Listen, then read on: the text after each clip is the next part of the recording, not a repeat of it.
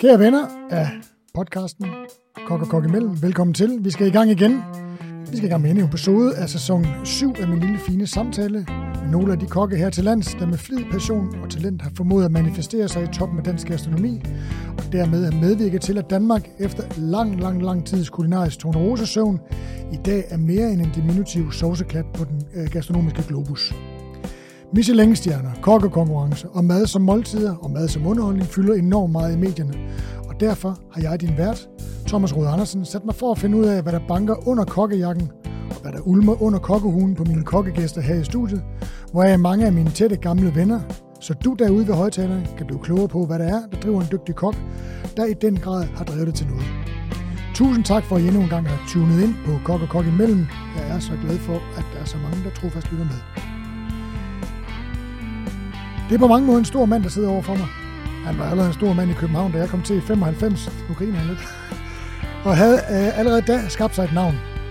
Mig bekendt mener jeg, at han dengang, da jeg kom til byen, var køkkenchef på den navnkundige restaurant Conrad.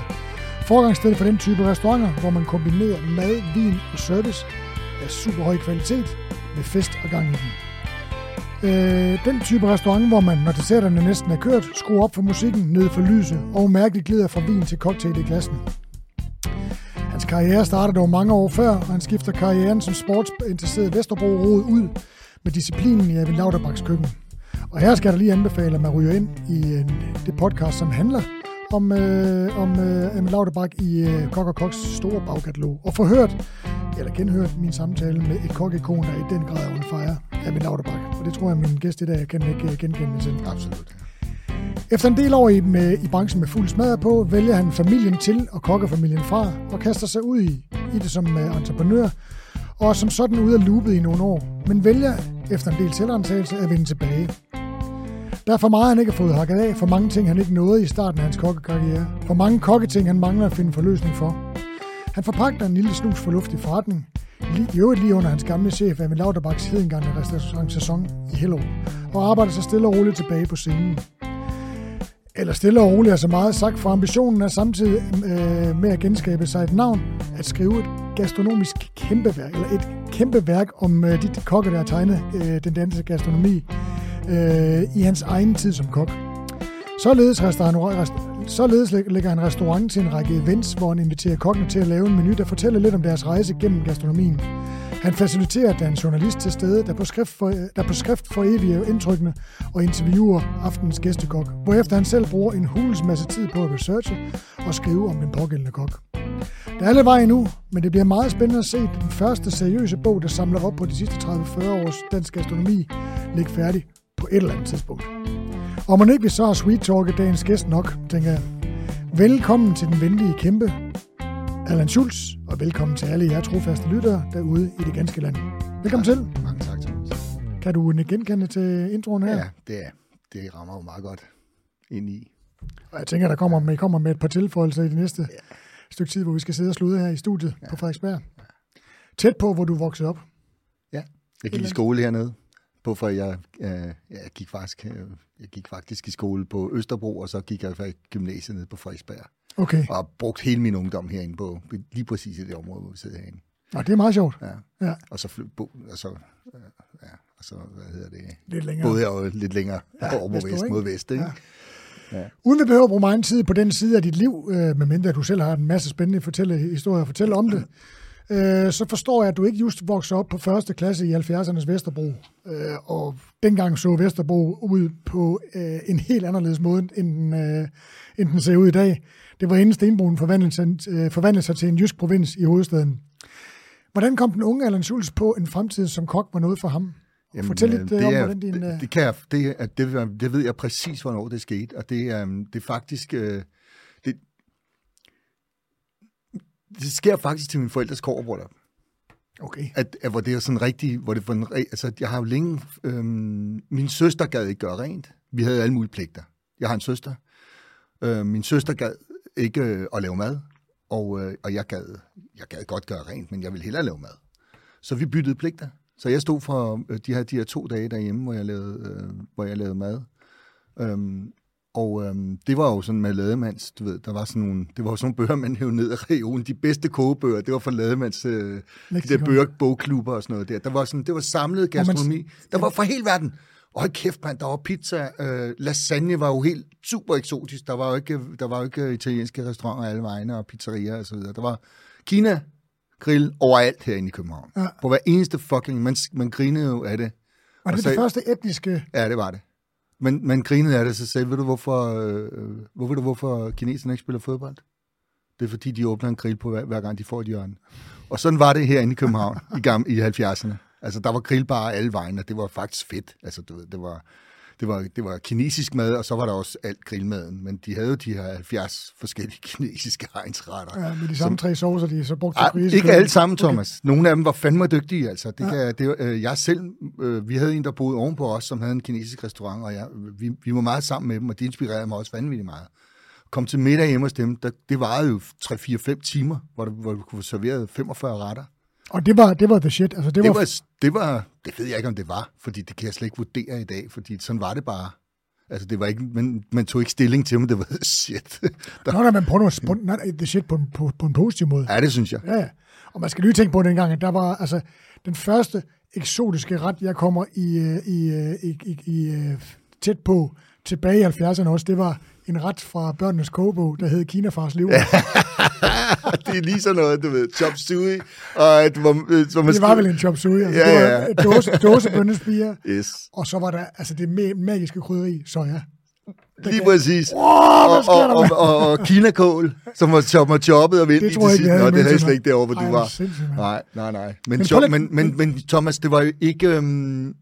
man spiste jo heller ikke ude dengang. Altså, men det er også, jeg siger, dengang, der var det jo frikadeller, stikflæsk, brændende kærlighed. Der lugtede mad i opgangen, det kan jeg sige til dig. Ja. Altså, når klokken 6, så lugtede der, når du løb op ad opgangen, op på anden, tredje sal, hvor man nu boede der kunne du hurtigt finde ud af, hvad de skulle have at spise i resten af opgangen. Ja. Det var medisterpølse på første, du ved, og så var det frikadeller på anden, så var det måske flæskesteg eller hakkebøffer og sådan noget. Det var den samme duft, der var ikke. Brunsovs kartofler. Brunsovs og kartofler, bum færdig.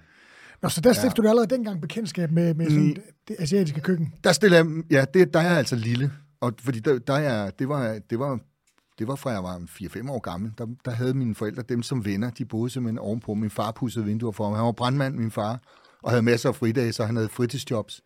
Så han lå og pudsede vinduer, vi havde ingen penge. Så han lå og pudsede vinduer, blandt andet for ham, og blev sådan en rigtig god venner med dem. Så der stiftede jeg til kendskab med det asiatiske køkken der, som jeg blev meget fascineret af på det tidspunkt der. Men først, så begynder jeg så at lave mad derhjemme, men så til mine forældres, min onkel var autodidakt-kok, havde en kro, og min far elskede at lave mad, så vi kom aldrig ud. Han mente, han kunne lave det bedre, end han kunne få det andre steder. Det kan jeg lave bedre selv. Pisseirriterende.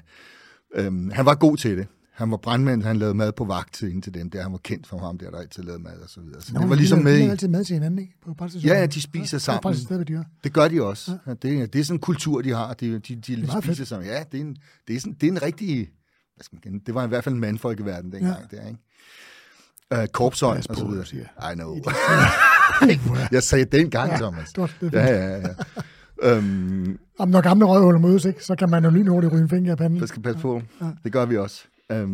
Og for jeg tror heller ikke, vi to har været så slemme til. Jeg har ikke i hvert fald. Jeg tror måske, du har været værre. Nej. Jo, Thomas. Nej. Nå, nok om det. Ja, tak. Da de skulle gifte, eller have kobberbryllup, så vil min mor jo ikke have, at min far skal lave maden. Fordi vi skal jo have gæster, så de skal være med. Og min onkel skulle med, så han skulle heller ikke lave maden. Så måtte vi skulle ud og finde en kok.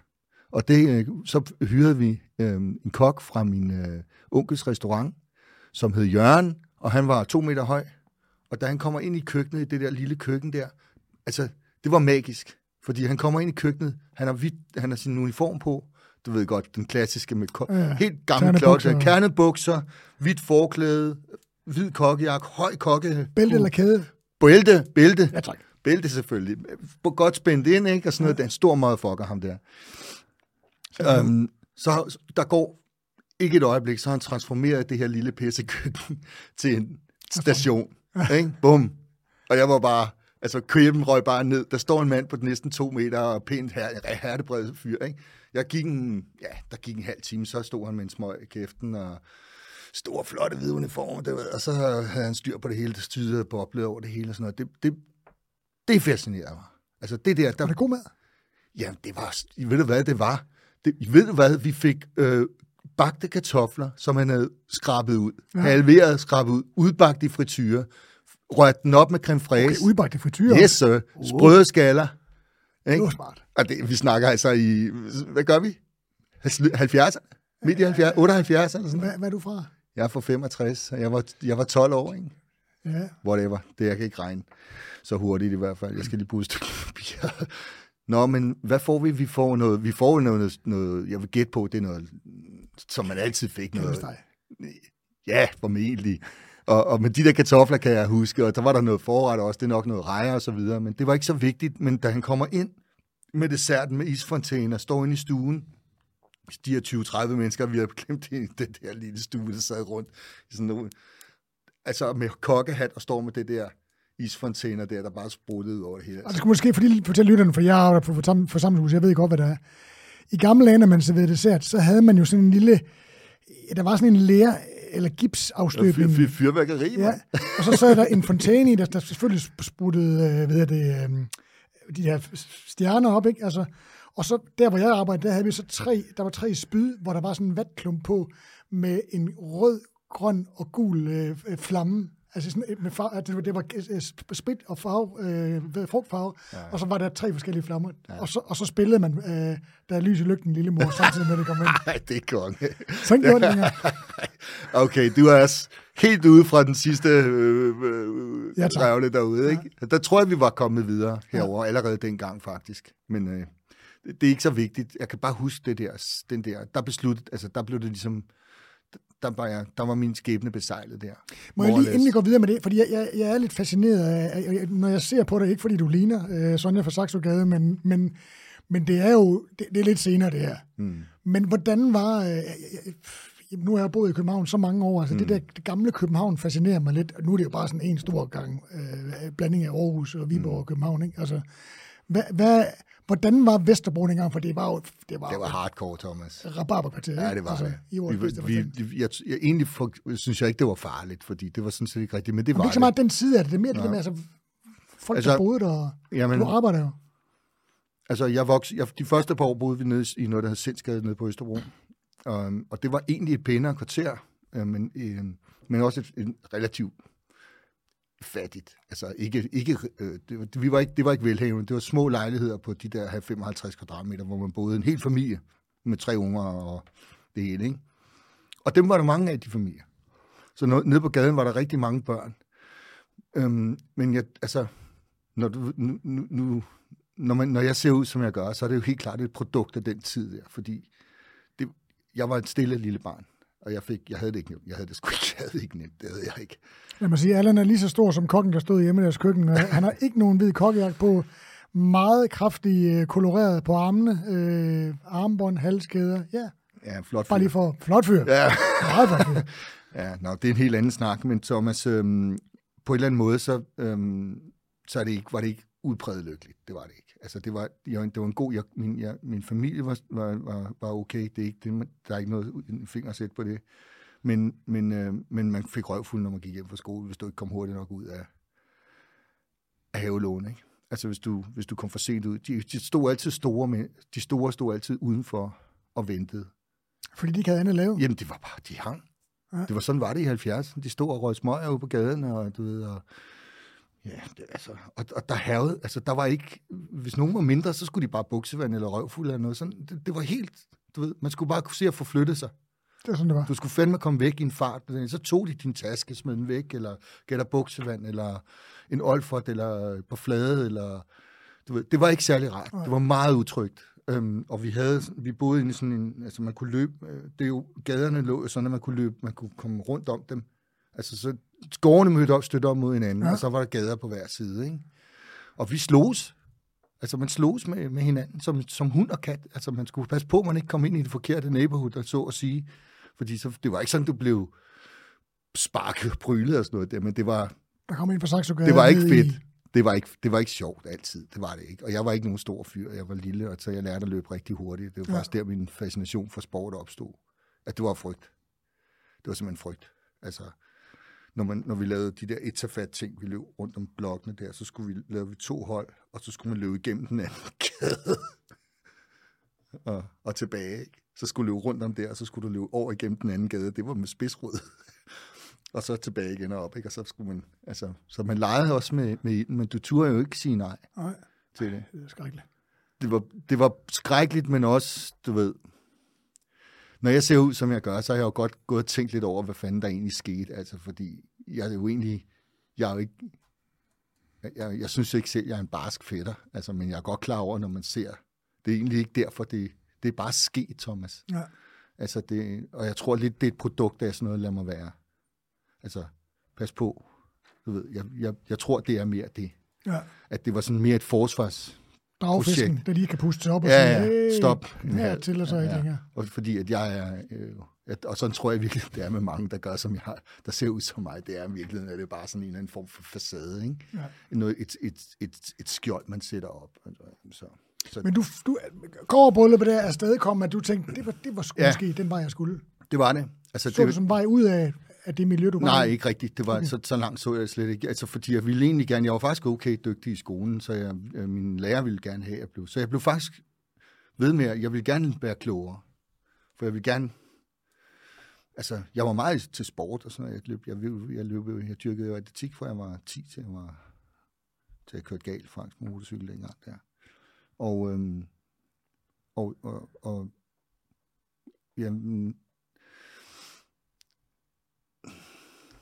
Du har hele tiden brugt, altså det, når vi har gået og arbejdet sammen, så har vi snakket om det der sport, som jeg jo kommet til i en sen alder, det er du kommet til i en tidlig alder, det betyder og har meget faktisk holdt det ved lige hele vejen igennem, ikke? Altså sport, det blev en del af mit liv, det gjorde det. Jeg trænede rigtig, rigtig meget og dyrkede elitesport også på det, så jeg løb 800-1500 meter, da jeg var ung, eller fra jeg var 10 til jeg var 20, kørte galt på motorcyklen, og så, men hele det her med at træne så meget her, det tror jeg måske godt, du kender lidt til, det er, man finder ret hurtigt ud af, at du ikke kommer sovende til noget. Præcis. Så du træner, og hvis du gerne vil være den bedste, og det vil jeg rigtig gerne være, så bliver du bare nødt til at træne hårdere end de andre, og æde dig.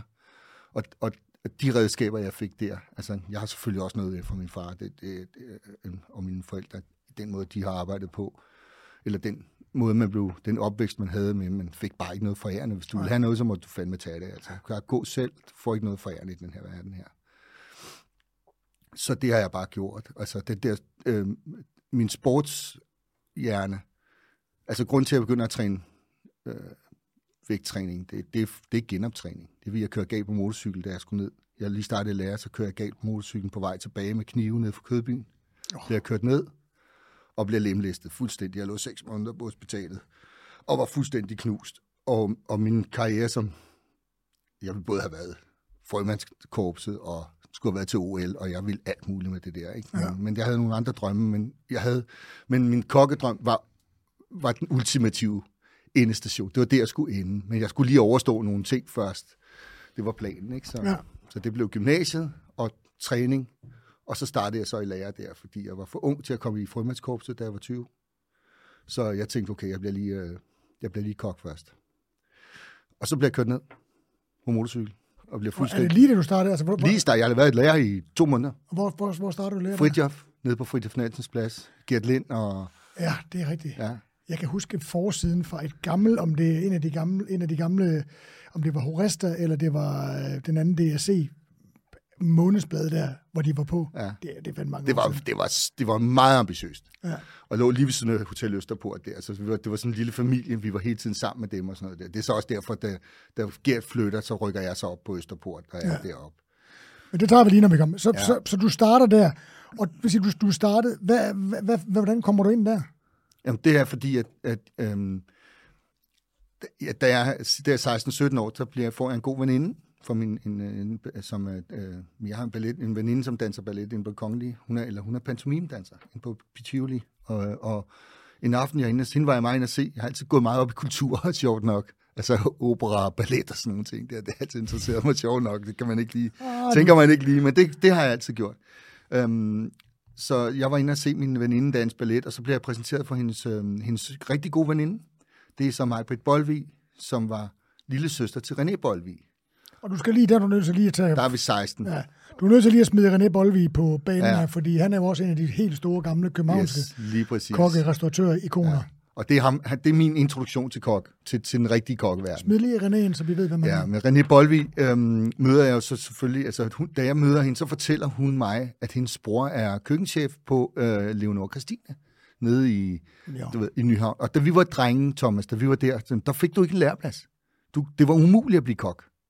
Altså, du skulle være skrevet op i overvis for det der. Det var nærmest ligesom at vinde i lotteriet herovre. Altså næsten ligesom det er nu. Jeg ved det. Ja, hvad kan du lide? Kom ind. Man får rygmærke på med det samme. Det var svært at få læreplads. Det var meget svært, og især de gode steder. Det var virkelig, virkelig svært. Så det var sådan lidt ligesom, så snakker vi, så man gør, når man er 16 år gammel. Nå, hvad skal du, og gå i skole, og bla bla bla. Hvad er din drømme, og... Nå, men jeg vil gerne være kok, og sådan noget. Nå, men min bror er kok, og min søster er tjener, og sådan noget der. Og hendes far, i Bolvig, ejede Nimb. Ja, præcis. Altså, det var bare the shit, det der, ikke? Det var virkelig en stor familie, ikke? Og hun faciliterer så simpelthen, at jeg kan komme ind og få en prøvevagt ind på Leonora Christine. Og Leonora Christine var jo en rigtig god restaurant. Ole og Christen. Ja, og det var et godt sted dengang. Ja. Det var et rigtig godt sted. Det var en toprestaurant, for at sige det lige ud. Ja. Altså.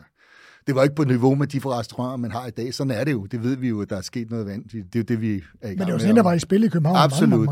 Det var et fint sted, hvor man... Leonora Christine, du ved. Ja. Der får jeg lov at komme ind. Peter Bergendorf er en souschef. Ja. Og jeg står ned i kælderen hele dagen. En lille bitte lortekælder, du ved. Jeg kan huske allerede til morgenmødet, var jeg fascineret af de her schedules. Altså, der kommer dem i dag. Der kommer en 10'er, en 4'er, en 2'er, en 3'er og så videre. De kommer klokken der, og vi skal lige have bakket op til det og sådan noget der. Man sad og var fuldstændig rundbarberet, ikke, når man til den der gennemgang der. Og så blev det bare eksekveret så sindssygt. Altså, det der lille køkken, den der travle restaurant, bakket op for klokken... Alt skulle være minutiøst. Altså planlagt. Restauranten her, altså jeg har været der, jeg har også set køkkenet og kælderen. Der er ingen plads. Der er ingen plads. Så når den ene skal gå til siden, så kommer der en op ned fra kælderen. Og det er helt sindssygt. Ja. Jeg stod nede i den kælder der, og jeg var fascineret, så du var udenfor. Altså, du fik lov at være der, men du blev bare sat til at pille spinat eller skrække kartofler og sådan noget. Det er en uoverskuelig opgave med 10 kilo spinat, når du aldrig har stået i et køkken før. Altså, så det er en meget stor opgave, men det kan godt tage 2 timer at pille 10 kilo spinat, når man er 16 år gammel og ikke har fingrene skruet ordentligt på endnu. Ikke? Ja. Jeg står dernede og laver et eller andet. Klokken 8 har været på vagt hele dagen. Altså, det er jo fuldstændig uhørt, når man er... Altså, man har været på arbejde fra klokken 10 om morgenen, og klokken er 8 om aftenen, og man har faktisk heller ikke fået noget at spise eller noget. Man er helt smadret i alt for stort køkken, kokketøj og sådan noget. Jeg stod dernede og skrællede kartofler. Kommer Peter Bergendorf ned ad trappen med 200 i timen, hiver en laks ud af køleskabet, flækker den, skærer den lige til på 1 minut. Ja. Og jeg siger til dig, min kæbe, den hang helt nede på brystkassen. Kan man det? Det var sindssygt, det der. Ja. Altså, der var jeg færdig. Der vidste jeg, at det her, det skal jeg bare. Så det holdt jeg fast i. Så hver gang jeg havde ferie eller noget, så arbejdede jeg hos René. Og så var det planen, jeg skulle starte på Leonora. Men så ville René åbne sin egen restaurant. Den kom så til at hedde Remi. Og i mellemtiden kunne han ikke, altså i den periode, det passer lige med, at jeg var færdig med gymnasiet der. Så der var jeg 20 år gammel, og der kunne han ikke tage mig ind. Så han får mig over hos Getlind over på Fritjof derovre, hvor jeg så starter over i stedet for. Ja. Og der starter jeg så lige efter sommerferien i 85, og bliver kørt ned i oktober. Super. Ja. Pisfedt. Pisfedt, ja. Kæft, hvor har du været heldig det. Ja. Nej, men det var ikke dårligt, tror jeg, for mig, fordi altså, selvom gik hårdt ud over min krop og min fysik og sådan noget der, så lærte jeg enormt meget af at blive knækket så hårdt. Altså, fordi alle mine drømme blev taget fra mig der. Og hvis jeg ville tilbage, de ville skære benet af mig ved knæet og sådan nogle ting. Det var helt ude i hampen. Altså, du ved, alle drømmen forsvandt. Frømandskorpset forsvandt ud som, altså, det vidste du bare. Og det var bare noget, det jeg allerhelst ville i hele fucking verden dengang, ikke? Det var ikke, fordi jeg drømte om at blive superkok, for det vidste jeg slet ikke fandtes dengang. Jeg synes bare, det var vildt fedt. Men René var jo ret beset. Altså, René var jo på højde med Søren Gericke, og der var den der, de danske kokke. Det er Samite-sæson. Jean-Louis Lefroy og Eben Lauterbach, han var jo totalt med. Ja, Hans Bæk Thomsen, og de lavede den der bog, hvor med Jonna Hall. Var det ikke Jonna? Jo, med karikaturen inde i. Ja, nemlig. Mega fed bog. Ja, men det univers havde ikke åbnet sig for mig nu. Jeg var ikke klar over, hvor heldig jeg var at lande der. Altså, det var bare så virkelig heldigt. Så sker der det, at restauranten, altså Gert vil ud at rejse, så han rejser til Sydamerika eller sådan noget med sin kæreste, og så var jeg alene med køkkenchefen, en fordrukken svensk kok, der hed Johnny Eriksen, som også havde været noget ved musikken op i Sverige engang og sådan noget der. Og vi passede restauranten, som var en anden svensk kok, og det gik bare ikke. Og så blev jeg uvenner med Johnny, simpelthen. Han blev korporlig over, altså han sparkede mig i skridt i sin brændert. Så skulle han lege kung fu. Det var ikke, nej, overhovedet ikke. Han skulle spille smart og stod i sin brændert, og så rammer han mig lige skridtet, og så hakkede jeg ham en. Så han kørte henover. Jo, Thomas. Og det var ren refleks. Ja. Jeg fyrede ham bare ind. Han røg hen over varmebordet, ned på den anden side af varmebordet, lå og rundt på gulvet. Og så var jeg godt klar over, at time to go. Ned og snakke med Erwin og Birgitte Høj. Jeg til min kok, kan jeg komme herover og kombinere? nej. De synes, jeg var håbløs. Ned og snakke med Erwin, kom jeg heldigvis derned. Startede jeg dernede.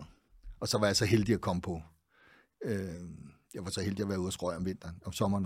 Ja. Så jeg var hos Røg, Hurtigkarl om sommeren, og hos Erwin om vinteren. Lad os lige tage dem i rækkefølge, fordi at på det her tidspunkt, altså, og stadigvæk jo nu, det er jo det, der er så sindssygt, ikke? Altså Erwin er jo... 73. Ja, hvis han ikke er mere. Ja, det er så lige meget. Det ved du bedre, end jeg gør. Det skal vi ikke diskutere. Men på det her tidspunkt, der er Erwin Lauterbach... det sagde jeg det. Det mente jeg ikke. Erwin Lauterbach er jo en af kongerne på det her tidspunkt. Ikke? Altså, det er han virkelig her. Altså her i år i København her. Altså jeg ved godt, at der var Jens Peter og Falsled og sådan noget, men det var ikke med i vores lille... Altså Erwin var... Også fordi, at han var enormt dygtig til at have de her disciple rundt om sig. Så vi blev alle dem, der arbejdede hos ham, det var sådan meget kultagtigt. Ja. Altså, det var en lille smule kultagtigt. Jo, men han kom jo også... Enten var man, altså, det var hans vej, eller de andres vej. Ja. Altså, Erwins vej var meget speciel. Det var jo ingen andre, der lavede grøntsager og sådan noget på den måde. Det var klassisk køkken i en helt anden... altså, det var mere fransk... Jan og Søren var jo en kapitel for sig. Ja, det må man sige. Men det var også fransk. Ja, men han havde jo også et udpræget blik for den nordiske... Ja, det er i hvert fald det regionale, glemte råvarer, Søren Gericke snakker vi om her, altså, som jo var rundt i alle afkroge, tror jeg. Han lod ingenting ligge, vel? Nej, det gjorde han ikke. Altså, og Jan var meget, måske nok den mere franske orienteret, Jan H. Petersen, ikke? Petersen, ja. Som også, altså, som jo er en af vores allerstørste ever. Det er helt sindssygt, så stor han var. Som også kommer med i den sæson her, faktisk. Ja, han er fuldstændig magisk støjer, ikke? Ja. Altså, og hvad repræsenterede sådan den franske del af det? Så var der Jan Hurtigkarl, også fransk. Hvad hed den? Den hed Les Étoiles i en Rose, lå nede i Dronningens Tørgade. Det var Maison ligger nu. Lige præcis. Fedt sted også. De havde også en stjerne på det tidspunkt. Der. Ja. De fik den også i 85, tror jeg. Da jeg starter, der har Erwin lige fået sin stjerne. Ja. 85 der, ikke? Og var helt op at flyve. Har du da sindssygt, mand. Altså, det var vanvittigt, det køkken dernede. Ja. Du kunne mærke det, når han kom ind i forretningen, Thomas. Altså, selvom det stod helt nede bag os, nede i desserten under hotellet, ikke? Så kunne du simpelthen, nu kommer chef. Så er det bare med at få... Så tænkte jeg, der sindssygt, hvor var han skrabt, mand. Ja. Altså, der var ikke en eneste dag, hvor der ikke var en, der flæbede dernede. Det var der ikke. Hver dag var der nogen, der tudede. Altså, det var kokke, der kom. Jeg glemmer aldrig en aften. Jeg tror, de fleste har glemt det, så gør jeg, for jeg har nævnt det over for ham. Der kommer en fyr ind, der hedder Thomas, kommer det fra en tostjernet restaurant i Tyskland. Stor rohakker også. Han skal stå over på Stein, som Bo Jacobsen. Vi havde Vivi Bak, Anne Bille Brahe. Ja, det er rigtigt. Lisbeth var der. Nej, Lisbeth var der ikke på det tidspunkt, der tror jeg. Jo, hun var i desserten på et tidspunkt også. Bo Jacobsen, Gert Lind, René Bolvig. Et team. Men det var et fucking dream team, det der, ikke? Og så er alle også sindssyge. Og så en ny vinkel på køkkenet, det er lette grøntsagskøkken, hvor man ligesom lod råvarerne tale for sig selv, som i et omfang, som ingen andre gjorde i København på det tidspunkt. Så det er jo været krudt. Det var det. Det var virkelig magisk. Ja. Altså, der var ikke plads til fejl, fordi der var så små marginer, vi arbejdede med, så der var ikke plads til fejl. Det var ikke store, tunge braseringer. Altså, folk tænkte, der bare kunne få lov at blive stående. Det var toasten, den skulle være lun, ikke? Den skulle ikke være varm, den skulle være lun.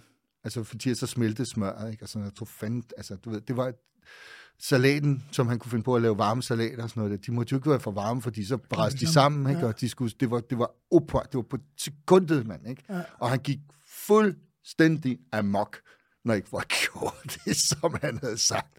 Også selvom de gjorde det, han sagde, men det ikke lige var sådan, han havde set det. Nej, men når man taler med folk, der arbejdede for ham, under ham, med ham, siger de jo, altså, han kunne jo lave det selv, ikke? Ja, det kunne han. Han gjorde det også. Ja. Det var ikke noget med, nej, det er det, jeg mener. Ikke. Det kan han stadigvæk. Ja, det er det, jeg mener. Altså det, han kører, jeg har lige været hos ham, nu er det ikke lige, men jeg tog lige et år ned hos ham, for lige at få banket noget rust af. Altså, fordi jeg havde hørt, at han var stadigvæk the toughest motherfucker in town, ikke? Ja. Altså, du kan ikke følge med ham på partiet. Altså, jeg stod på stegen, han stod på fisken, han kom ned en halv time før, bakkede hele lortet op, og så kører han partiet selv. Ja. Altså, han er fuldstændig vanvittigt. Det er simpelthen så stort et forbillede. Ja. Altså, uanset, han hader, når man snakker om det, han hader, når man siger det til ham, men jeg er nødt til at sige, at han er bare helt uden for kategori ham der. Ja. Det er han, Thomas. Men står der jo også i dag? Ja. Altså som op i 70'erne og står og kører service. Det er det, jeg siger. Altså, han kunne køre røven af alle ind på i hans køkken. På Lumskebugten. Ja.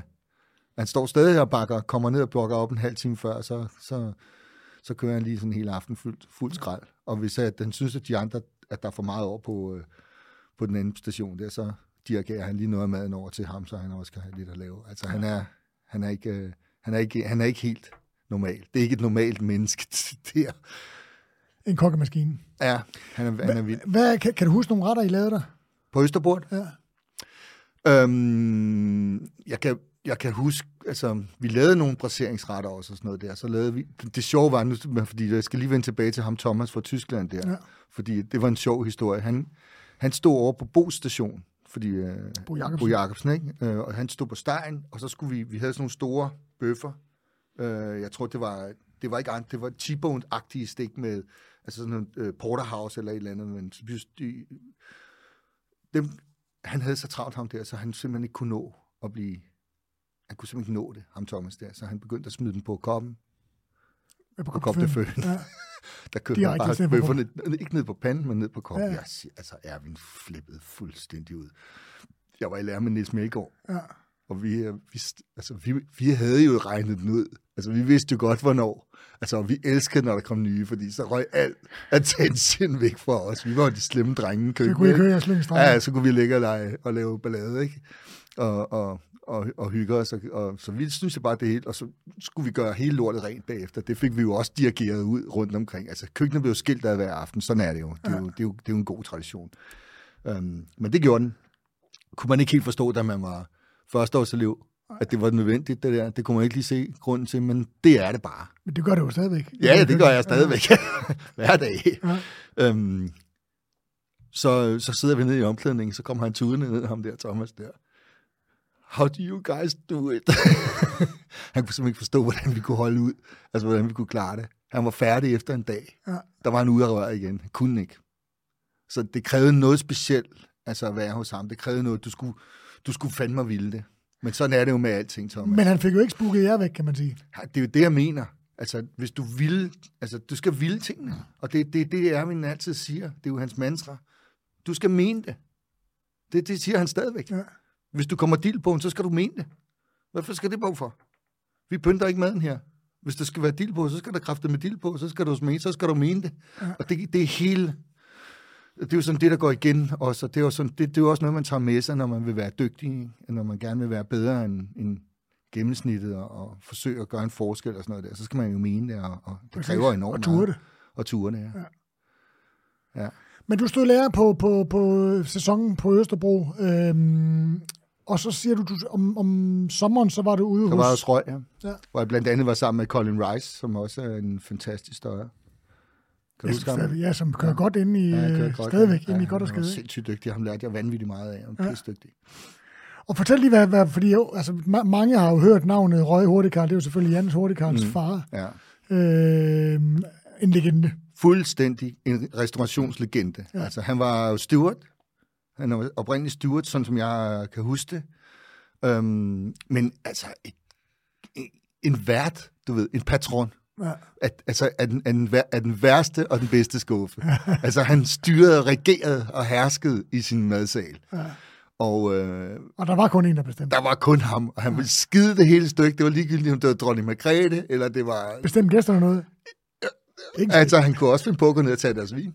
Ja. Hvis han synes, han havde lyst til at smage ind, så kom han bare ned med sit store bourgogneglas, så tog han lige en Cassagne Montrachet, eller en anden sindssygt dyr vin. Sådan her. Den har jeg altid gerne vil smage, den der. Den har jeg altid gerne vil smage, så tog han lige op i sit glas, og svingede han det rundt. Han havde sådan en metode med, hvor han svingede hele armen rundt så det røg rundt i hele lokalet. Ikke? Vinen blev glasset. Ja. Der var ikke en dråbe, der røg ved siden af. Så stod han og drak sin vin der. Han var virkelig han var magisk på mange måder. Der er mange historier om ham, og han er en magisk. Det var også en fuldstændig... Altså, kig bare på restauranten i dag. Den er jo stadigvæk vidunderlig. Ja, den er blevet hurtigt, hvor den også er fantastisk. Ja, og det er bare et lækkert sted. Hvem var køkkenchef, da du var der? Det var Colin Rice. Han var køkkenchef der? Ja. Okay. Og har det været efter Per Tøstersen arbejdede der også i... Jeg tror, Per kom ud efter, vi havde været i lærer. Ikke? Han tror, han er der som kok. Og Per og jeg stod i lærer sammen. Jo. Eller ikke sammen, men vi gik på skole sammen. Ja. Mødte hinanden i første klasse. Per Tøstersen vidste du på hvis nu skal være i tvivl. Ja. 50 kilo med lædervest og langt rødt hår. Jeg gider ikke gå ind i det der, for han bliver skide irriteret, når jeg siger det. Det var sjovt, det var sjovt. Lille lort, mand. Han var en rigtig lille flabet støjer ude fra Ishøj, ikke? Ude fra Remouladekysten derude, ikke? Ja. Så, altså den første måde, der mødes første dag, jeg boede lige ved siden af, jeg boede over på Vesterbro, lige ved siden af, jeg boede over i Skydebanegade. Ja. Så jeg gik 2 minutter i 8 hjemmefra, og havde min liter ylette med. Dem jeg altid... Og på kokkeskolen over i Kødbyen. Ja. Det tog 5 minutter at komme derover. Så jeg kom altid 1 minut i der, og da Per han sad på gulvet, og med benene op med sit lange, tynde, røde spaghetti-hår der, ikke? Så sad han med benene op ad væggen. Og så siger jeg, at jeg vejede altså 117 kilo dengang. Ikke? Så siger jeg, må jeg godt lige komme forbi her? Jeg var sød og venlig. Måtte jeg ikke? Jeg måtte ikke komme forbi. Så sad Per. Hvad så? Jamen, så skubbede jeg hans ben væk, så stille og roligt siger jeg, flyt dig nu. Jeg skal altså ind. De voksne skal nu, ikke? Så kom vi til at sidde ved siden af hinanden, inde i klassen der. Og så blev vi bare rigtig, rigtig gode venner. Altså faktisk rigtig gode venner. Og er det stadigvæk? Ja, er det stadigvæk. Ja. Holder meget om. Det er mange år. Ja, det er det. Ja. Det var i 85. Og var jo også lidt i det samme regi, det samme sted, ikke? Altså, vi så altså ikke Kong Frederik, hvor han var som noget konkurrent. Det må jeg sige, det gjorde vi altså ikke. Jeg er ked af at sige det. Jeg havde ikke forestillet mig, at han skulle blive så vild, Per. Nej. Altså, det kommer indenfra hos ham. Fordi han fik det, i min optik, ikke med fra, hvor han var. Altså, det er ikke noget, jeg tror, han havde... Den kulturen der, det er noget, han simpelthen bare har ville så hårdt, det der, så... Nå, men jeg tror også, det siger han også selv ligger jo 2 episoder med Per Tøstersen derinde i bagkataloget her, som jeg synes, man skal høre. Og der mener jeg, altså det kommer jo først senere. Jamen, jeg tror, at vi ryger relativt hurtigt efter, vi er udlært. Jeg tager til USA og bliver ambassadekok over i USA derovre, og Per tager til Frankrig. Og det er jo der, altså jeg havde bare ikke set ham, og han gik meget sammen med Brian Siggaard. Jeg havde ikke lige forestillet mig, altså de arbejdede i Nyhavn dernede, på en eller anden åndssvag restaurant nede i Nyhavn, ikke, du ved, et eller andet. Så jeg havde ikke lige set den komme, men altså, da jeg så kommer hjem, så har han så været i Frankrig, da jeg kommer hjem fra. Og nu kommer der sgu mad ind. Hold da kæft, mand. Æbmad. Wow. Tak. Moin. Og der sker der noget. Altså, der har han været på Krisha, og han har været på Lenore, og altså han var først på Lenore. Altså, jeg ved ikke, hvor han var noget sted før, tror jeg, hvor han så blev introduceret til Lenore, ikke? Hvor han kommer ind. Ja, Bocuse. Og så... Nå, men det skal jo ikke handle om Peter Tøssen. Jeg tror, han har ikke. fået rigeligt tale til det. Ja, han får rigeligt. Men fortæl lige, hvad det haveselskabet Røg Hurtig, Karl. Hvad er det for en restaurant på det tidspunkt der? Det er sæsonrestaurant. Åbner 1. april og lukker på det tidspunkt 1. oktober, tror jeg. Og en sæsonrestaurant. Også et... altså i og med, vi havde selvfølgelig Colin Rice derude, som kom fra London eller England, og jeg kan ikke lige huske, hvor han kom fra, men han kom fra 3-stjernet, som jeg husker det, ud restaurant derovre, ikke? Og var bare en fed fyr. Altså, jeg var vild med at være sammen med ham. Altså, han var enormt dygtig til at motivere folk til at lave noget, og han holdt af en. Altså, man blev hurtigt sådan hans søn. Forstår du, hvad jeg mener? Altså, i køkkenet, hvor man bliver sådan... Man føler sig som, at man er protected. Altså, man bliver behandlet ordentligt, hårdt, men man bliver passet på samtidig, og man lærer enormt meget. Han lagt den der engelske bully-stil, så man hører mange mennesker, der har, nu siger jeg ikke, han har, men mange, der har arbejdet i England, har jo den der med, altså der bliver man bare kørende. Ja, det var han ikke. Altså, medmindre du var dum. Altså, der var nogen, som ikke kunne ind, som ikke gjorde. Altså, du ved, hvordan det er. Ja. Altså, alle kokke ved, hvis de er godt klar over, hvem det er, der går ørerne i maskinen. Der er bare nogen, der altid får ørerne i maskinen. Altså, der var folk ikke sjove. Jeg tror heller ikke, som jeg husker det, Colin, men det er mange år siden. Det er ikke noget, jeg husker så meget af. Altså, jeg var glad for det. Og hvilken type mad lavede I på det tidspunkt der? Meget fransk? Eller? Jamen, det var... Altså, så hele jeg husker mange af de der år, som gastronomien er tiltagende, men vi laver jo ikke retter for kokke, altså fra nogle bøger.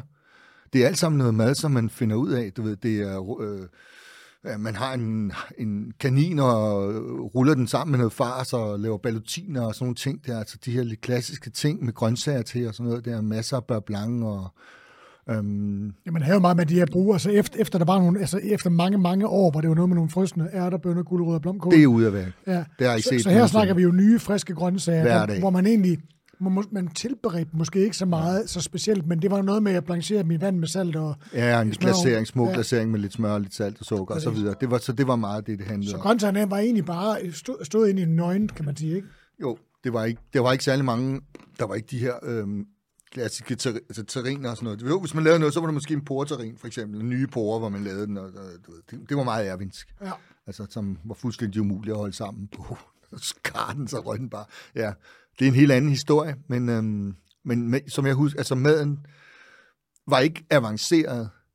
Den var relativt simpel, altså, og meget ofte var det måske 1, 2, 3. Altså tre momenter på det, ikke? Grøntsager, god smag. Ja, et hovedemne, som fed kød eller fisk eller sådan noget, eller noget, ikke? Nogle grøntsager og noget sauce, ikke? Ja. Og det, altså, så var der måske nogle gange, man lavede noget timbale med grøntsager i forskellige grøntsager og sådan noget, men det var ikke vanvittigt avanceret, det var bare enormt gode råvarer. Altså, vi begyndte at få rigtig gode råvarer der. Fra Frankrig, eller? Meget primært fra Danmark af. Ved hele. Danske grøntsager begyndte vi at få, og vi begyndte at få, altså, der var jo Jens Wildmann, som kom med den, han... Det er Wildmanden! Der er råbuk, der er fasaner, der er gråænder, og hare. Man fyldt med blod. Ja, jeg er sindssygt, mand. Altså, jeg savner ham sgu da stadigvæk. Han var da fantastisk, altså. Han boede i Smørum, ikke? Var det sådan en, ja, jeg var sgu ikke hjemme hos ham nogensinde, mand. Det havde jeg ikke tid til. Det skulle være ret vildt. Han kom altid ind i jagtudstyr. Ja. Altså, han kom direkte fra jagt, jo. Så han nærmest... Altså, jeg vidste ikke... Det tror jeg nu ikke, han... Det var ikke, fordi han selv skød dyr. Jeg ved det ikke, Thomas. Han kom altid i sit grønne jagttøj, ikke? Ja. Og så det der vilde røde, som jeg husker det sker. Men han kom fandme med nogle fine varer. Ja, det gør han. Og altså, vi havde altid Sika i år, du ved, inden for sæsonerne, og han kom med altså, de fineste bukke og sådan nogle ting. Ja, en vildsvin og alle mulige skønne ting. Skar I selv ud og skar fisk ud? Alt skar vi selv ud. Alt. Jeg har aldrig nogensinde fået noget hjem, der var skåret ud, for jeg har stået i nogle af de steder, jeg har været i lærer. Alt blev kom helt hjem. Men der er jo mange steder, du kan tid til de år, fordi der er simpelthen ikke kokker nok. Du kan simpelthen ikke få hænder nok til det. Jeg tror, i dag er det sådan, det bare er. Altså, så sparer man den tid på det. Jamen, prøv at tænke, tilberede en fisk, du ikke selv har skåret ud. Jeg synes, det bliver helt underligt. Ja, det kan jeg heller ikke forestille mig, dig gøre. Nej. Det må jeg sige. Men altså, nogle gange, nu er jeg jo også selv, i lang periode har været alene, der er simpelthen prioriteret at få, nu kører jeg også Jesper, ikke? Jesper Tønnesen. Så er jeg bare prioriteret for ham, fordi nu kender jeg ham, og jeg stoler på ham. Så jeg stoler på, at når han ikke giver mig noget, altså jeg er ikke dummere, jeg kan se, hvis fisken ikke er okay, vel? Så og det var jo primært derfor, man gjorde det også dengang der. Altså man skulle se, når de kom hjem, at de havde røde gælder og blanke øjne og alt det der. Ikke? Så, fordi du kunne ikke stole på nogen. Nej. Vel? Og det var de gode restauranter, de fik det, de gerne ville, og der var nogen, der skulle have resten jo. Det var der. Ja. Og der var altid mandagsfisk, ikke? Du havde den her dualisme i din læretid. Hvordan fungerede det med, at du var 2 steder? Var det skizofrent, eller var det... Det var ret... Altså, det ene sted havde jeg rigtig meget frihed, når jeg var sammen med Colin, og det andet sted havde jeg ingen. Der røg jeg bare ned i kælderen, og var den dumme. Altså, han var ikke særlig glad for. Jeg var helt sikkert ikke hans favoritelev. No. Altså, jeg trænede jo også meget, Thomas. Jeg havde sådan en fingerting. Altså, jeg gik og... Hver gang jeg ikke vidste, hvad jeg skulle... Captain of Crutch. Jeg havde sådan en, man kunne klemme... Og den elskede jeg at gå med. Så jeg gik altid og klemte med den her fjeder i fingrene der. Så når han ikke vidste, hvor jeg var henne, så spurgte han altid de andre, hvor ham der? Så viste han det der tegn. Og så nogle gange så kaldte han mig også idioten. Okay. Ej, men det er okay.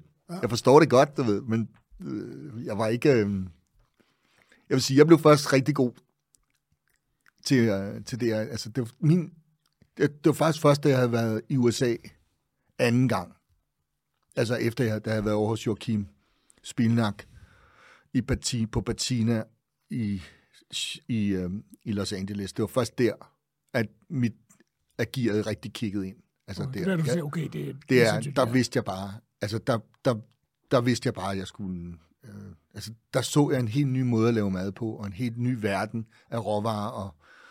Men hvordan, hvis vi lige har kronologien i orden, hvordan stopper du? Er du udlært, hvad siger du? Er du udlært fra Ervin, eller er du udlært fra... Jeg er udlært fra Ervin. Okay. Så tager jeg første sæson hos Bolvig på Belterras, 89. Så tager jeg direkte derfra, så faciliterer Ervin, at vi kommer på ambassaden i USA. Der er Niels. Mig og Niels, ja. Og jeg får jobbet som kok.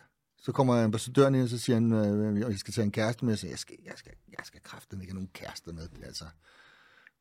Jamen, der skulle være en til orden hus. Så siger jeg, jeg har en super idé. Jeg har en skidegod ven, han er også kok.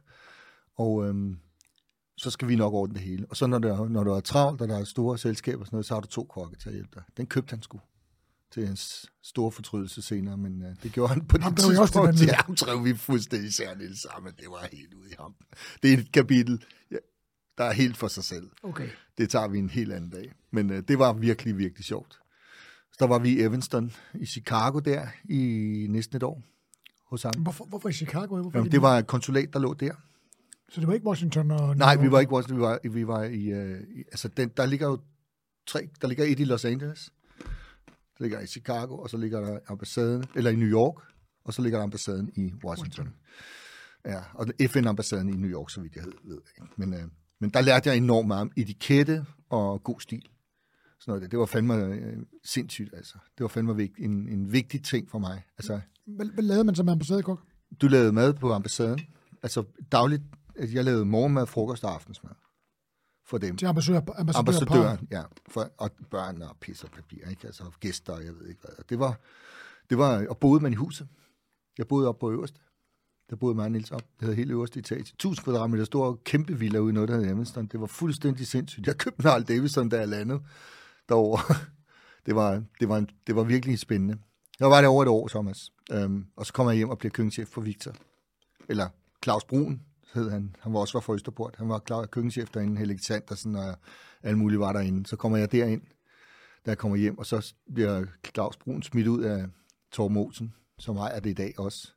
Som må lige have været startet dengang. Overtog det. Var det ikke hans far, der startede? Jo, men det var hans far, der havde det. Ja.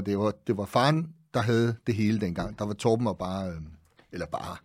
Torben var de facto ham, der, Knud kom ind om morgenen med sin cigar og ordnede blomster og vendte papirstuen og sådan noget der. Så vi sparede nogle penge, ikke? Men altså, ham lærte jeg også meget af. Men altså, han var ret glad for mig, af en eller anden mærkelig grund. Men da de så får sparket, ham der, Claus blev uvenner med en af stamgæsterne, som stod op på bordene og dansede, så smider han ham ned, så var det Mark Patterson, som var prinsernes gode ven og sådan noget der, så det blev taget ilde op.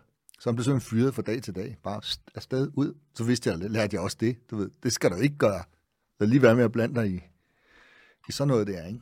Når det lige har det sjovt. Det går stærkt. Ja. Altså, så siger han, at skal du finde en ny køkkenchef og sådan noget der. Så siger jeg, at den skal jeg ikke lige klare den. Jeg klarer den lige mens det næste stykke tid her. Så klarede jeg den, og så gik der jo ikke lang tid, og sagde han, det er klart, du er sgu fint, den her. Det var også, Victor det var meget bistromad dengang. Det var 1, 2, 3. Det var 3 elementer. Det var for eksempel et perleønbryst med fars og pakket med i krebinet, og så grøntsager og en kartoffel til og noget sovs. Ikke? Det var... Victor skal man måske lige sige, dem der ikke kender Victor, er jo en institution i København, på den københavnske restaurationsscene. Ja, det var det. Et sted, der har været der, og har jo tordnet derudad i 30 år. Ja, mere. Ja. Ej, det er et fantastisk sted jo. Ja. Fuldstændig fantastisk. Sted, hvor... Ja. Østersbar om fredagen, ikke? Altså, det var sådan et sted, hvor der var ingen andre, der gjorde. Nej. Altså, der i slut 80'erne og starten af 90'erne så køber jeg Torben en Østersbar, så sætter vi bare 2 mand til at stå og åbne Østers som fredag eftermiddag og køre. Du ved, det var... Mens det bedre borgerskab for... Stor træk champagne. Ja, det kan både nyrige og falderede og det hele, ikke? Stod derinde. Og sådan er det jo stadigvæk. Fuldstændig. Altså, der står alle de dobbeltrædede jakkesæt, ikke med guldknap. Ja, og Porsche og mobiltelefoner. Ja. Det var fandme vildt nok. Altså, det var det. Men det, der var ret spændende ved det sted, set i bagspejlet, var, at jeg møder virkelig mange fede mennesker derinde. På personalesiden, som jeg senere blev rigtig tætte med, og som jeg lavede meget med. Så vi Olsen-drengene, som det hed siden. Ja. Dem startede jeg op sammen med derinde. Jakob Blom og... Ja, det var jo... det er jo også et fænomen, der er sådan et gammelt københavner-kokkefænomen. Var det lige efter der så?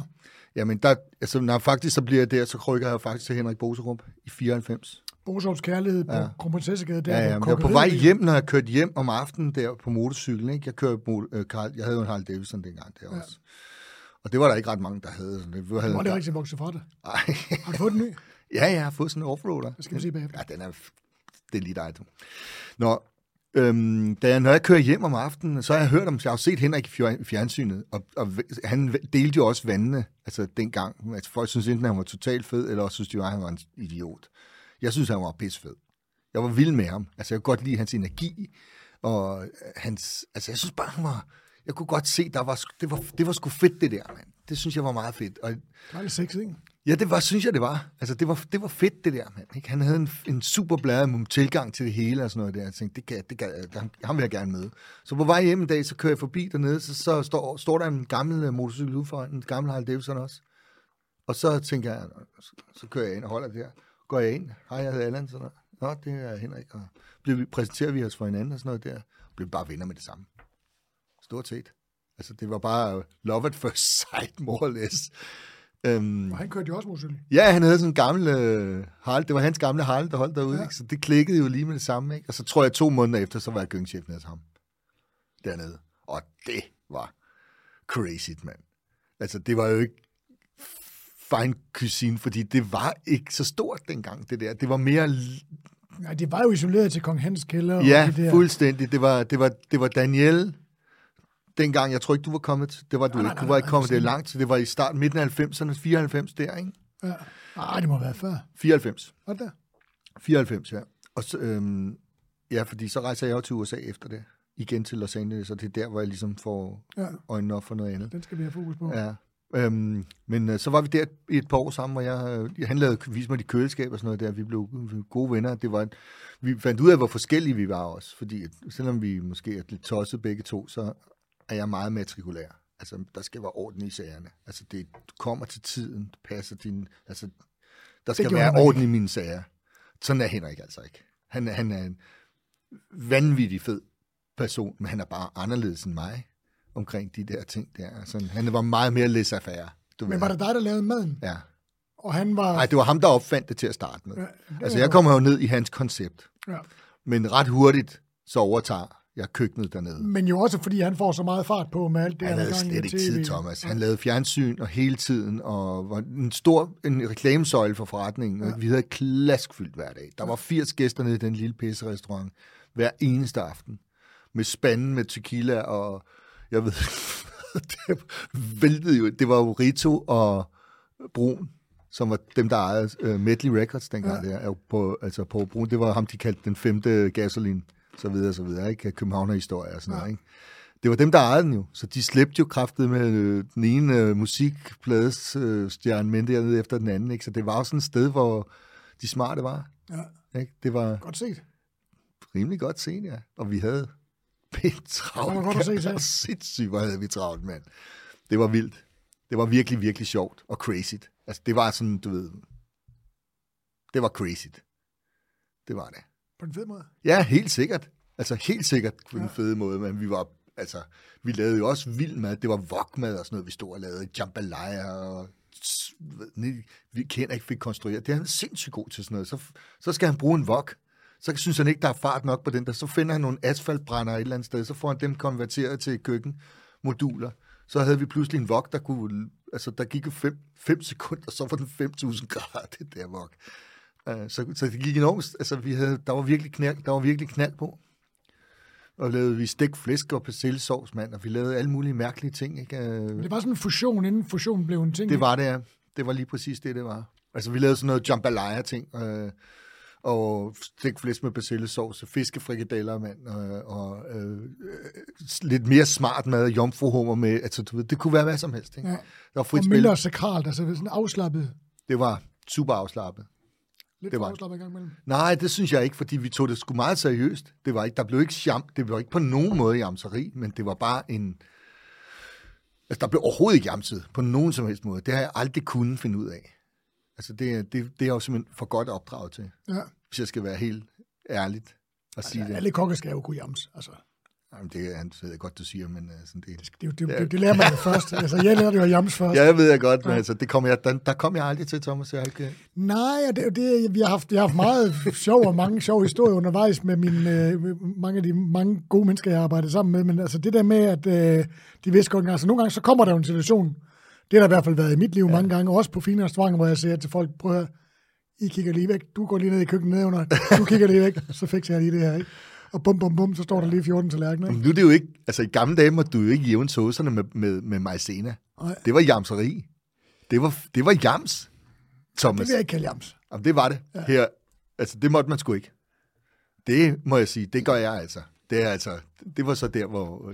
Det lærte jeg allerede hjemmefra, og jeg kan ikke se noget galt med maizena. Jamen, jams er jo meget værd. Altså, jams, det er jo, når man laver... Jamen, det var, når man smed folk tingene ned i frityren, så jeg har aldrig haft en frityr. Det er, når man lige får det til at lykkes. Ja. Nå, det kan jeg godt høre, vi kan snakke længere om også. Ja, men det var ikke en del af min... det var ikke comme il faut. Nej. Hvis man kan sige det på den måde der. Men der er jo nogle gange, hvor der står og mangler 14 hovedretter, ikke? De er der ikke. Nej. Og så må man jo skaffe de 14 hovedretter. Så måtte man køre ud af hende, som du selv siger, så kørte man altså ned et sted og hentede noget mad. Men hvis de er kaldt? Ja. Så må man jo lave de 14 hovedretter. Jeg kan ikke huske, det er sket. Så dårligt organiseret tror jeg ikke, jeg har været nogensinde.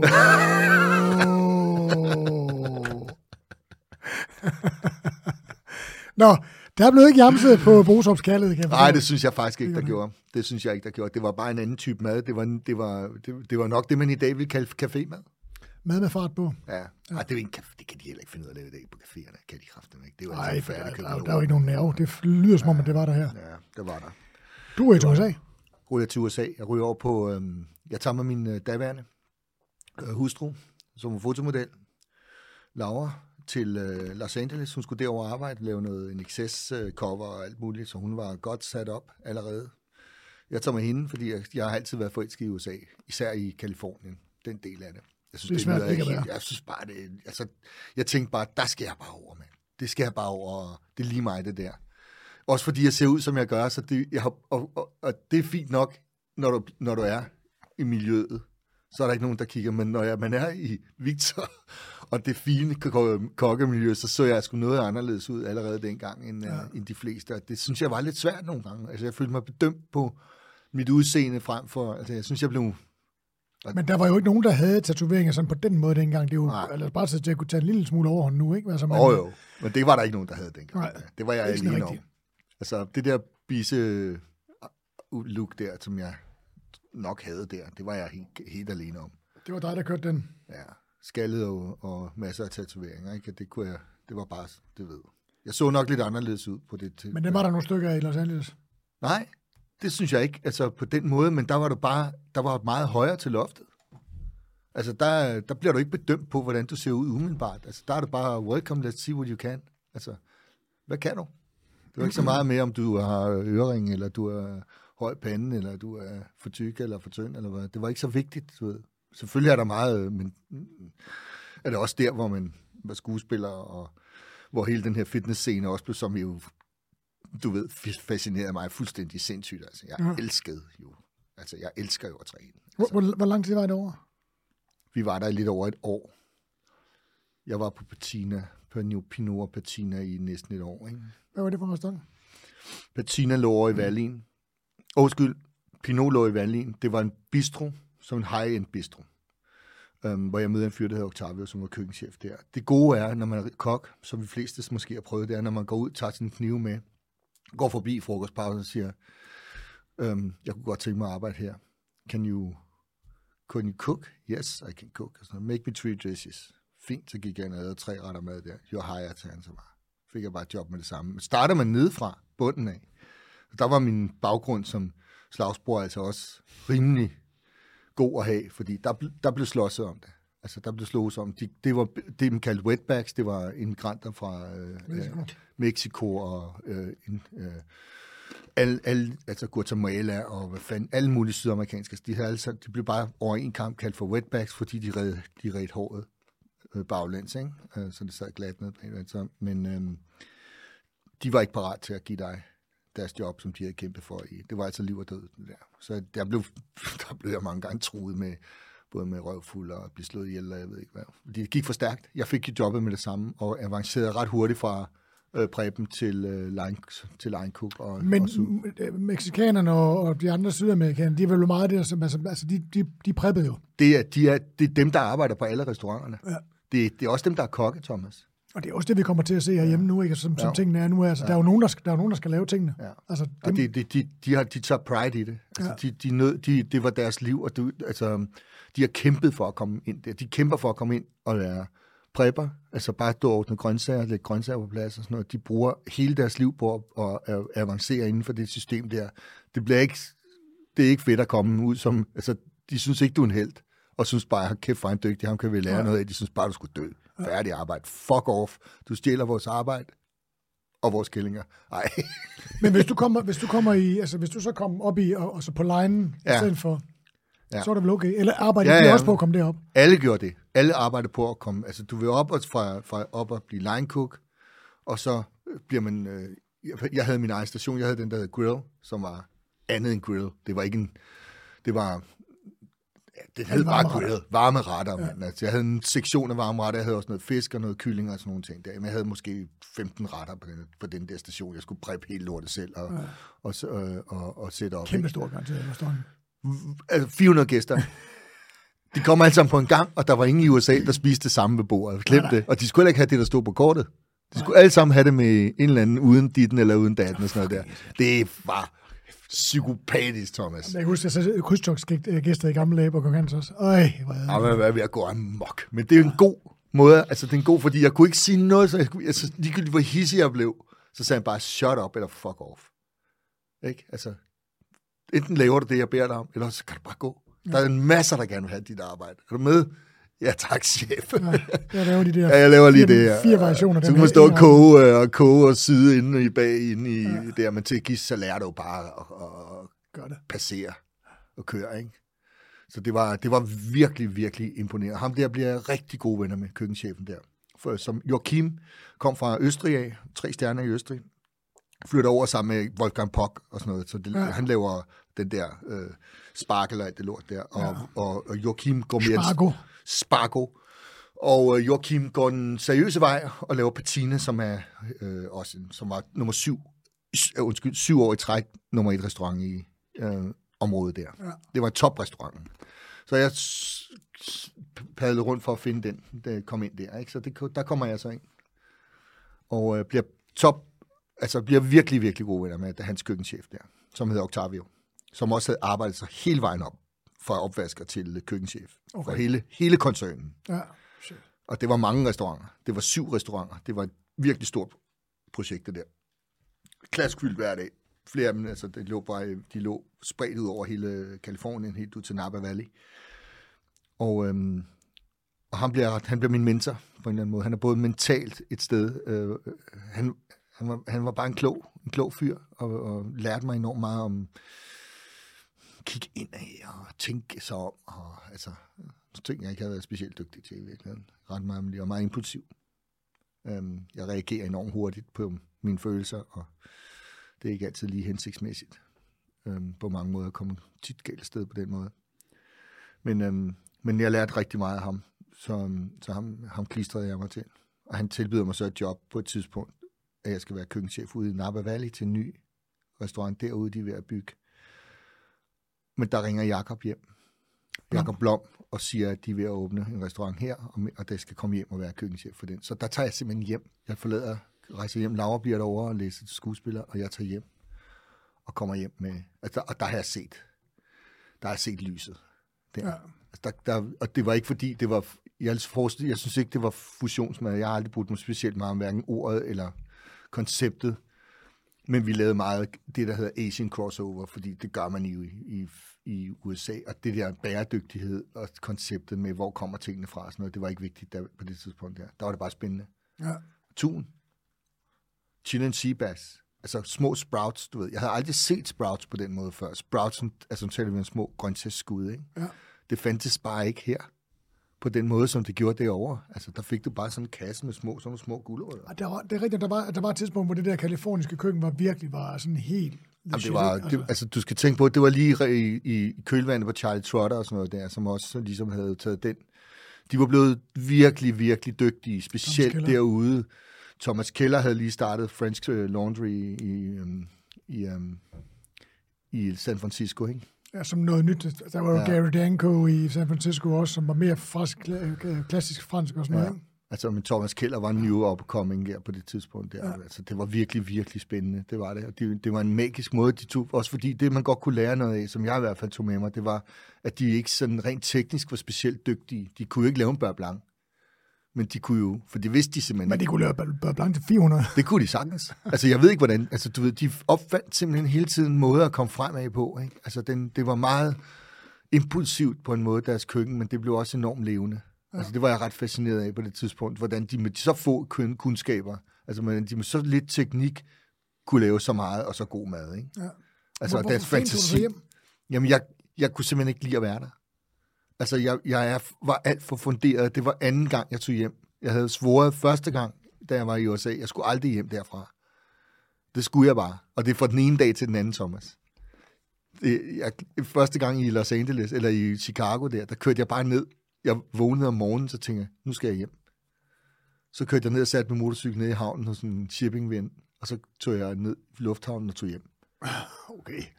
Og det samme her, stort set. Da Jakob ringer hjem, der var jeg rigtig... Altså, jeg savnede mit miljø. Men altså, du havde jo muligheden for at komme væk fra Los Angeles, som jeg tænker er noget meget andet end San Francisco, og... Jamen, der var ikke nogen at dele det med. Der var ingen at være sammen med. Altså, jeg havde fri kl. 12, alt lukkede kl. 2 i Los Angeles. Inden jeg havde klædt om, så var klokken 1, så alt lukket, du ved, og... Der var ingen, jeg mødte masser af mennesker, men det blev alt for overfladisk. Altså, jeg har et enormt stort netværk. Altså, jeg har altid været ret god til at have venner og folk omkring mig og sådan noget. Det betyder meget mere for mig, end jeg anede. Og det blev som en game changer for mig. Altså, at opdage det, der fandt jeg bare ud af, at jeg er nødt til at være et sted, hvor jeg føler mig... Det giver jo mening. Ja. Jeg tænker bare, altså Vinlandet, Sonoma og jeg havde den på et sølve. Altså, da jeg går op og siger op til Octavio der, siger jeg, prøv at høre, Octavio, jeg tager hjem, fordi jeg skal hjem og lave den her restaurant. Det kan du ikke mene, siger han så. Det kan du simpelthen ikke mene.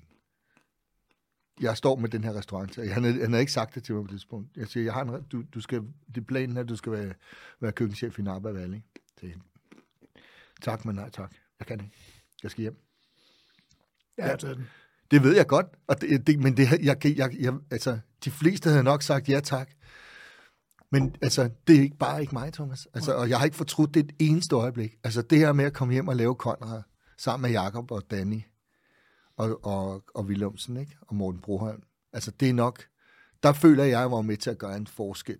Altså, der var vi med til at flytte nogen... Men det var også det, jeg skrev i indledningen. Ja. Så lad os snakke om, hvordan... Altså, hvad var det Conrad, som...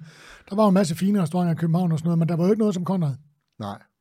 Og jeg nåede faktisk aldrig at spise det. Jeg tror, at vi var dernede.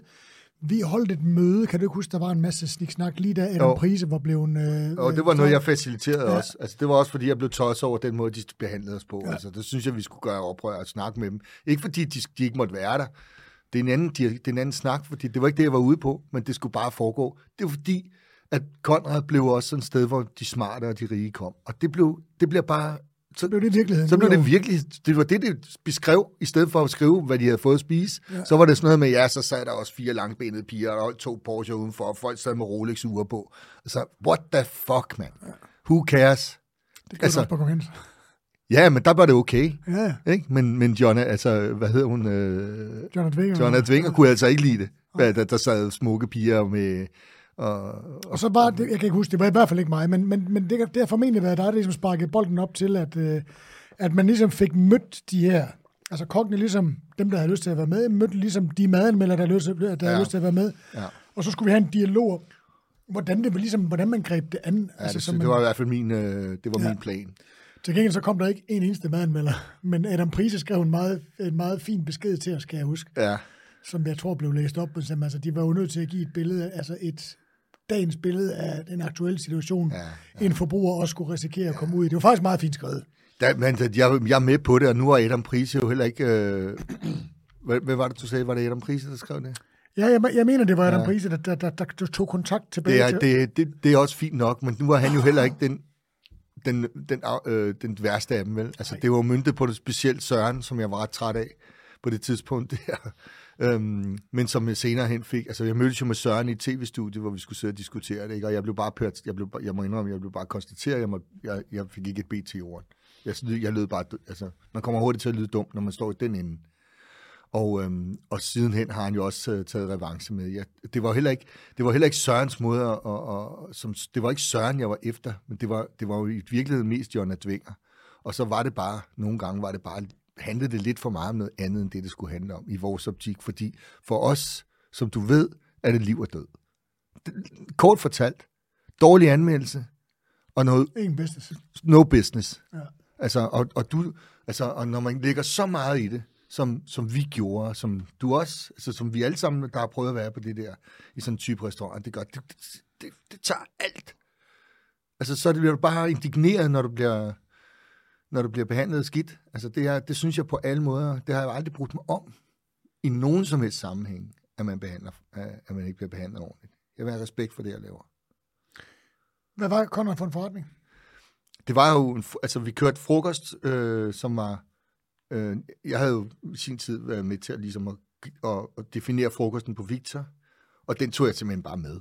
Altså, jeg kørte klassisk frokost derovre. Jeg kørte sild, tartar, dansk frokost og hele lortet. Så havde jeg en masse ting med hjem fra USA, hvor jeg kørte Caesar-salater med grillet kylling og marineret kæmperejer og bla bla bla. Altså sådan noget rigtig, hvad hedder det, sådan en rigtig kalifornisk pavement frokost, ikke? Altså hvor du sidder oppe og spiser. Altså det tog jeg med hjem, og det blev bare en kæmpe succes. Ja. Altså virkelig. Altså, jeg solgte 200 af de der Caesar-salater hver frokost i sådan en parmesankurve og sådan noget, ikke? Ja. Og så var det et nyt køkken om aftenen. Der var det totalt, altså der gik vi all in på kvalitet og på at skabe en virkelig en oplevelse for folk. Vi kørte menuer, og vi kørte et relativt stort à la carte kort, som jeg stadig har alle kortene af der. Der tænkte vi ud af boksen, altså. Der brugte jeg ting, som man ikke havde, som der ikke var sådan godt kendt her i den her del af verden. Var det fordi jeg tror også altid, jeg har omtalt, når jeg talte om restauranten, at det var om Conrad, at det var sådan sådan et London-fænomen. Ah, det tror jeg, du har ret i. Altså, mere end amerikansk. Jeg tror, hvis man skal, altså selve konceptet Conrad, altså forretningen, sådan, det var meget, det var jo opkaldt efter ham, Terence Conrad der, ikke? Som havde hele det her café imperie i London. Ja. Altså, jeg tror, han er arkitekt. Ja, han tegnede alle de her sindssyge forretninger derovre, som bare blev kæmpe store i. Og det var Jacob og Morten Bruger meget fascineret af. Altså, det blev hurtigt, det blev det. Jeg vil sige, det vi lavede på maden, blev meget os selv. Det var ikke, vi havde ikke plukket, jeg var ikke på udkig i London. Jeg har aldrig været på udkig nogen steder for at tage nogle ting, som vi skulle lave. Så det var alt sammen noget, vi selv lavede. Ja. Det var, alle retterne var nogen, jeg fandt på. Det er ikke nogen, jeg har taget. Nej, altså mere konceptet, mere tanken om, hvad det skulle kunne. Jamen, der har du ret i. Der røg vi, altså vi var topinspireret fra London af, og tit derovre. Det er også, altså, vi rejste derover og spiste på de her... Hakkasan og... Der er sgu mange fede. Altså. Hvad fanden var jeg har faktisk lidt glemt, hvad de hedder alle sammen. Ja, jeg har alle bøgerne derhjemme, de her. Men det var sådan... God energi. Meget tidstypisk der. Det tog vi... Det var, altså den måde, Jacob styrede restauranten på, var jo også meget direkte. Altså der var tårnhøj service, som ikke var særlig ofte set i København på det tidspunkt der. Altså der kunne du sagtens stå på en restaurant der i 90'erne, midt-90'erne, og så stå og vente 10 minutter på, at der kom nogen og sagde, goddag til dig, når du kom. Ja, det gjorde der ikke der. Altså, der tog han... Altså det, at vi kunne finde ud af at kombinere de der to ting, altså de der tre ting med, det var pisse sjovt at være der. Det var fedt, det var smukt, ikke? Altså det var noget andet end de her støvede restauranter. Det var virkelig... Så var der jo sådan noget rigtig DJ. Ja, om natten. Ja. Altså klokken 11 startede rumfærgen, ikke? Der var nogen, der kickstartede sådan en... Bum, du ved, så... Altså... Nå, man tænkte, det var sådan, altså folk købte det var optagelser derfra, og det er nu kan jeg ikke huske lige medium, det var CD eller fanden. Det var rigtig, rigtig fedt. Altså folk kom, altså sidste seat, det var for at få lov at blive siddende, så de kunne få feste helt til klokken 2, ikke? Altså det jo sparket så meget røv, altså. Ja. Det var alt, hvad der kunne kravle og gå af lækre mennesker i København, de var der. Ja, det var heller ikke lækkert dengang, Thomas. Det var ikke. Det er rigtigt. Det er du blevet. Ja, tak. Det er rigtigt. Ej, du havde nok en anden interesse, men altså, du ved, hele det der jetset der, de stod ude foran vores dør, da vi åbnede. Altså, vi nåede bag, vi gik og tog malerbøtter ud af bagdøren, der væltede det simpelthen ind, og de forlod aldrig stedet, mand. Det var bare det blev sådan en institution, ikke? For folk. Det blev sådan et sted, hvor vores generation har mødt hinanden. Ja. Altså Københavner-generationen. Og alle mine kunder i dag, de har alle sammen mødt hinanden på Conrad. Fedt. Hvad skete der efter Conrad? Jamen, der fik jeg jo stjerneambitioner, fordi at det begynder, altså Per kommer blandt andet på besøg, og når andre de siger, at det her, det fandme godt, altså. Og der begynder man at tro på det selv. Altså, jeg var ikke selv klar over, om vi var dygtige eller noget. Jeg kunne godt lide det, jeg lavede. Altså, jeg har en vanvittig passion for min mad. Altså, det betyder, det har det altid gjort, det betyder alt. Der må ikke være nogen fejl på det, og det skal være det, som jeg tror kendetegner de fleste af os, som har prøvet at lave mad på den måde. Det fylder virkelig, virkelig meget. Og så kommer der nogle gange nogen ind, som man lytter til, og som siger, at det her, det er godt. Det kan, altså, det er godt nok til en stjerne og sådan noget der. Og hold da op og sådan noget. Så begynder man at tro lidt på det, og så begynder den der følelse at vokse ind i en, ikke? Vokse ind i mig i hvert fald. Og så var vi oppe og besøge Melker oppe på Frederiksgaden 12, og vi har besøg af Bonnier. Melker Andersson. Melker, ja, han havde fået et stjerne på Frederiksgaden på det tidspunkt der. Og så tænkte jeg, da jeg var oppe og se det, så tænkte jeg, så kan vi også få en stjerne. Og det kunne vi formentlig også godt have fået, hvis ikke at vi havde haft fest hver aften, ikke? Altså, fordi det lå lige i perioden, altså den tidsånd og den måde, som det der, det var ikke... Det kunne måske godt have sket, men jeg var godt klar over, at det ville det aldrig nogensinde komme til. Og så havde vi jo lavet... Der var jo nogle af London-restauranterne, Hakkasan, jeg lige talte om før, de havde jo en stjerne. Det var også sådan, det var så kinesisk... Ja, men de havde ikke den fest, Thomas, som vi havde. Altså, når den fest, den annullerer alt. Ja, det gør det gør den bare, og det vidste vi udmærket godt. Jeg vidste det godt. Jeg med mine børn jo, da de var små. Ja.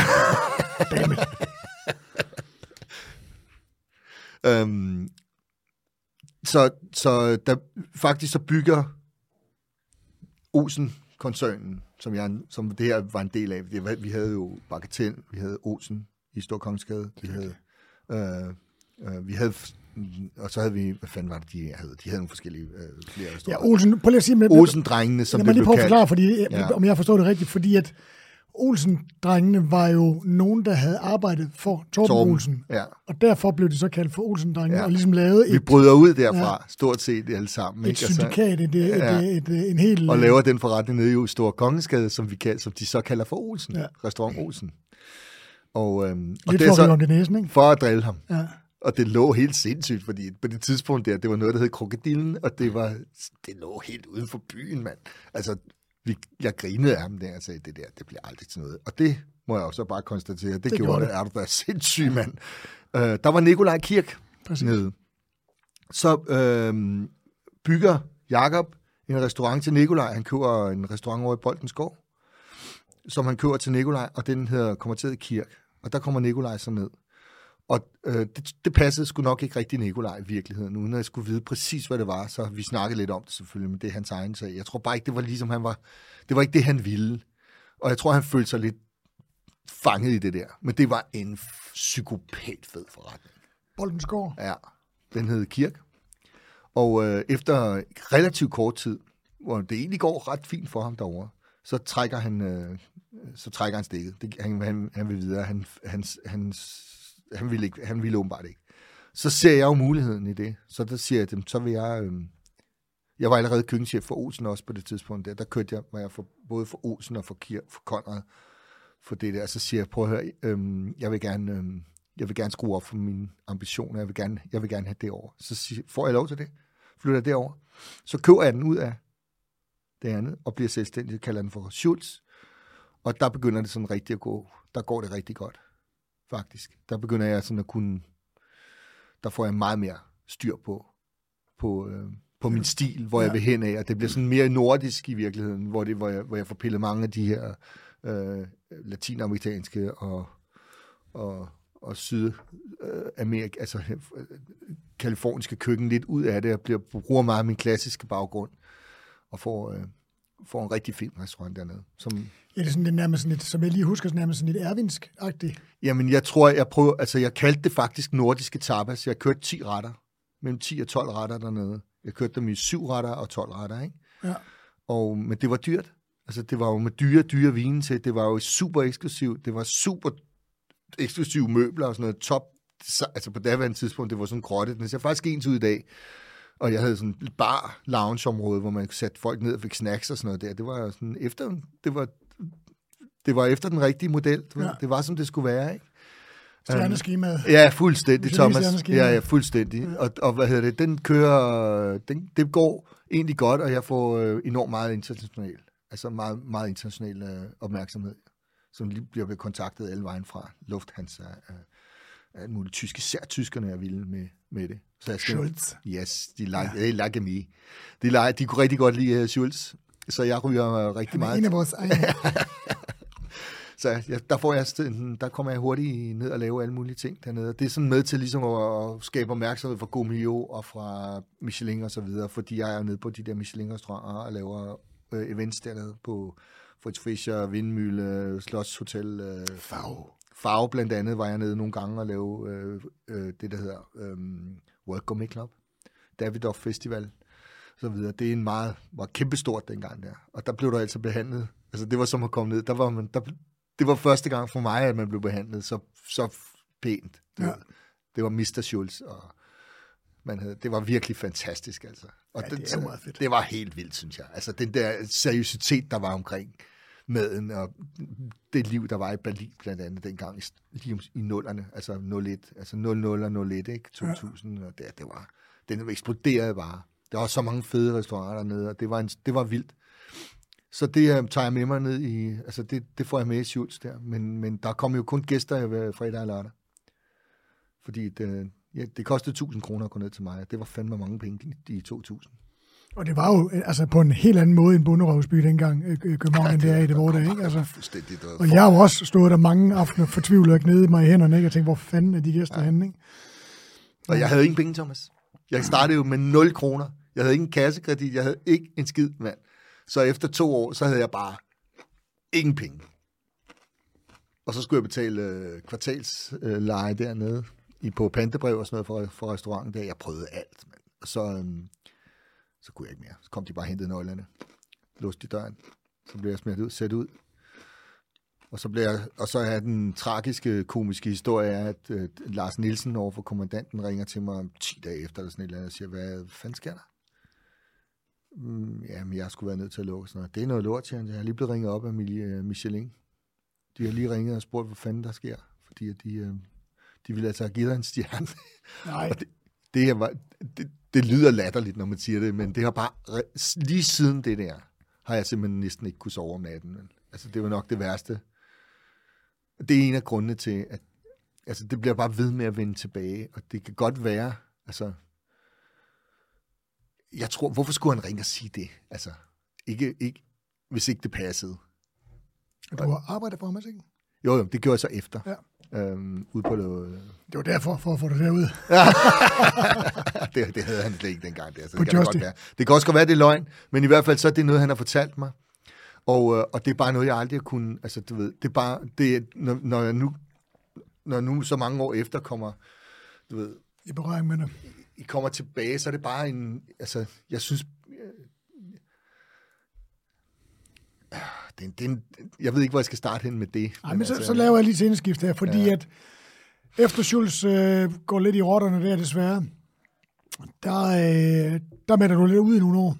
Ja, det er faktisk først efter Dining Room, fordi jeg tager op på Dining. Jeg ryger tilbage på Victor, ryger på Dining Room og er deroppe, og så sker der nogle ting, som ændrer mit liv fuldstændig. Og det er noget med nogle dårlige valg, jeg træffer, som der er nogle kæmpe store konsekvenser med. Altså fuldstændig katastrofe. Men Dining Room, var det efter Årø og...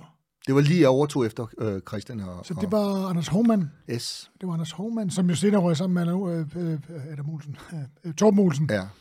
Der havde den Rasmus Grønbæk og Christian Årø. Ja. Det var faktisk også en rigtig, rigtig fin restaurant. Ah, men for satan, mand. Altså, det var også på vej. Altså, det er en ny historie. Altså, fordi der går det stadigvæk godt. Der har jeg stadigvæk inde i de rigtige kredse og sådan noget. Der kunne det også godt have blevet godt. Og det er helt selvforskyldt, at det går helvede til. Ja. 2005. Og der bliver jeg bare nødt til at trække stikket. Altså, der har jeg været på scenen i 20 år. Jeg blev udlært starter i 85, og 2005, der er det... Og jeg har en lille datter, og jeg bliver skilt.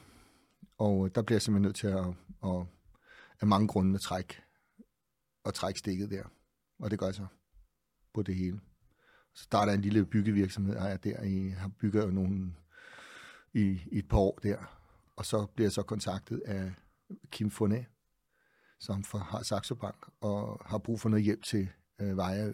Ja, og så, i Smålandshavet nede ved nord for Lolland. Ja. Som du så også sidenhen er kommet i kontakt med. Som jeg bliver også vild med det der projekt dernede. Det var bare for langt væk fra mig.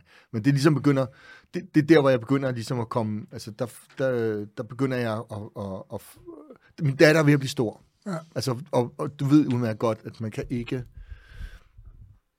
du kan ikke være far og drive du kan ikke være far og drive toprestaurant på en gang. Det kan ikke lade sig gøre. Jeg vil ikke have en datter, jeg ikke ser. Jeg gad ikke lave mad på andre måder end det der. Jeg gad ikke blive kantinekok eller noget andet. Det havde jeg simpelthen ikke lyst til. Og ikke for noget gav med det. Overhovedet. Det var bare ikke min... Det er en anden sportsgren. Ja. Altså kort fortalt. Altså, det er svømning og roning. Ja. Altså sådan er det. Så jeg trækker simpelthen. Men så begynder Lola at blive stor der, og så kan jeg komme her lidt til, så skal jeg pludselig ud og være ude på restauranten derude, og så begynder kærligheden så kan jeg godt mærke, at det skal jeg nok gå egentlig godt. Men du har noget, du har noget måltids... Jamen, det åbner jeg så. Okay. Det åbner jeg, altså så er jeg der, jeg tror, jeg starter hos Kim omkring 10, så det er næsten 5 år, jeg bygger, og så omkring 10, så starter jeg ude på øen. Og 12 starter jeg hos Lars på Justy. Ja, hotel ude på Frederiksberg Have. Ja, så er jeg derude et år, og så starter jeg der i 13, der starter jeg dagens måltid. Fordi jeg har altid været fascineret af de der kyllinger fra Frankrig der. Jeg synes, jeg kunne godt finde på at bare tage min motorcykel, køre ned og købe en kylling og køre hjem igen. For de der trucks dernede. Ja. Jeg synes, det er fuldstændig sindssygt. Rotisserie. I love it. For supermarkederne. Ej, mand. den duften og kartoflerne nedenunder, og løg og grøntsager, lam, der kører sammen med og sådan noget. Jeg var fuldstændig besat af det der, så det måtte jeg bare udleve. Så jeg åbner sådan en shop der, og det er jo ikke nok med kyllinger, så jeg kommer til at lave 10 salater og dagens ret. Og hvor laver du det hen? Jamen, det laver jeg op i Holte, sammen med min tidligere elev, en fyr, der hedder Manu. Vi starter den her forretning herop, og så for at lave god mad til hverdagsmad til familie. Jeg er træt af det her fucking takeaway-koncepterne, der bare, det her lortemad. Lortemad, altså, og det har bare alle dage missioneret for, at man skal spise ordentligt, ikke Thomas? Det er vigtigt. Det er nummer 1. Vi skal have ryddet ud i alle de der elendige råvarer der, og elendige takeaway-mad og pizzaer og sådan noget der. Så jeg tænker, okay, så jeg laver hele lortet selv her. Står op klokken 8 om morgenen, laver mad hele dagen, dagens ret, hver dag en ny ret, en suppe, en forret og en dessert. Og så en masse salater og de der grillkyllinger der. Og det bliver bare en sindssyg succes, altså. Der går et øjeblik, så omsætter vi for 40.000 om dagen derude. Og så får vi jo, så lige pludselig, så bliver det sådan, så skal man begynde at ekspandere, så skal vi pludselig til at lave nye forretninger og sådan noget der. Så man kan tjene penge, ikke? Fuck off, altså. Det skulle jeg aldrig have gjort, vel. Men bortset fra det, så var det bare heller ikke, det er egentlig det, jeg havde lyst til. Altså, det var jo meget sjovt at starte sådan en succesforretning op. Men lige pludselig stod jeg med 5 forretninger, og det gik egentlig ikke specielt godt, fordi man kunne ikke lægge den samme energi i det, og maden blev heller ikke lige så god, fordi man skulle lave så meget af den og sådan noget. Så det begyndte bare at tabe pusten for mig, du ved. Og så efter et par år, så bliver jeg nødt til at tage nogle investorer ind også, og så mister jeg også, så mister jeg jo magten. Ja. Jeg kan jo ikke længere selv bestemme, hvad jeg skal lave. Så lige pludselig sidder jeg med 25% af min... Og de er travlt. Der var ikke tid til det, så skulle vi pludselig til at købe tingene ude i byen og sådan noget der. Så var det tid til at sige tak for den her gang. Klassiske historie, ikke? Jo. Så jeg siger pænt tak for den her gang, og får en lille pose penge med, og får så tilbudt det her lille køkken nede i Hellerup. Og det er jo som sagt under den store Erwin Lauterbachs hæderkrone-restaurant sæson, hvor Erwin jo faktisk havde kokkeskole. Yep. Og alle har været der. Ja. Alle kokke har været med i Erwins kokkeskole nærmest, ikke? Jo. Og det er jo et gode. Jeg har jo bevaret mit venskab med rigtig mange kokke i den her periode her, fordi det er jo det ene fællesskab, vi har. Man kan ikke løbe fra det her fællesskab her. Nej, det er noget... Og man er dum, hvis man prøver. Det er man, og hvad fanden skulle man det for os? Altså, vi forstår hinanden, ikke? Men det må forstå, at man måske ikke helt, at man var ung og lidt konkurrenter og sådan noget, ikke? Altså, jeg synes jo, det er fantastisk det her med, altså man tænker på, hvor mange år man har kendt hinanden, fordi man har været så tæt på hinanden i miljøet, men måske ikke dyrket hinanden. Nu er man blevet ældre, og du ved, tingene kører, og der er mere tid til, at man ligesom kan hænge lidt ud sammen. Det er virkelig fedt. Ja, jeg er helt enig med dig. Og er den der historie sammen, ikke? Jo, men der er heller ikke nogen, der forstår hinanden ligesom os. Altså, vi er de eneste, der forstår, hvad det her arbejde egentlig indebærer. Præcis.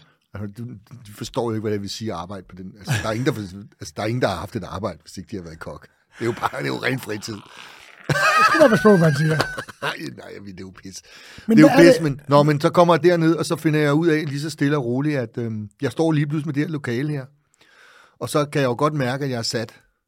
Altså, hvis jeg selv synes engang, at jeg var sådan okay dygtig til at lave mad, så er jeg bare håbløst sat af på de her år her. Er det din konklusion? Det her finder jeg hurtigt ud af, at selvom der skal virkelig ske noget. Altså, så derfor tager jeg ind til Erwin og prøver lige at få banket rusten af, bare for at få noget tempo ind i kroppen igen. Ikke? Ja. Altså, godt nok har jeg lavet mad i alle årene, også i dagens måltid stod jeg lavet mad hver dag, men det var jo noget andet mad, og det jeg virkelig brænder for, det er det her topmiljøet.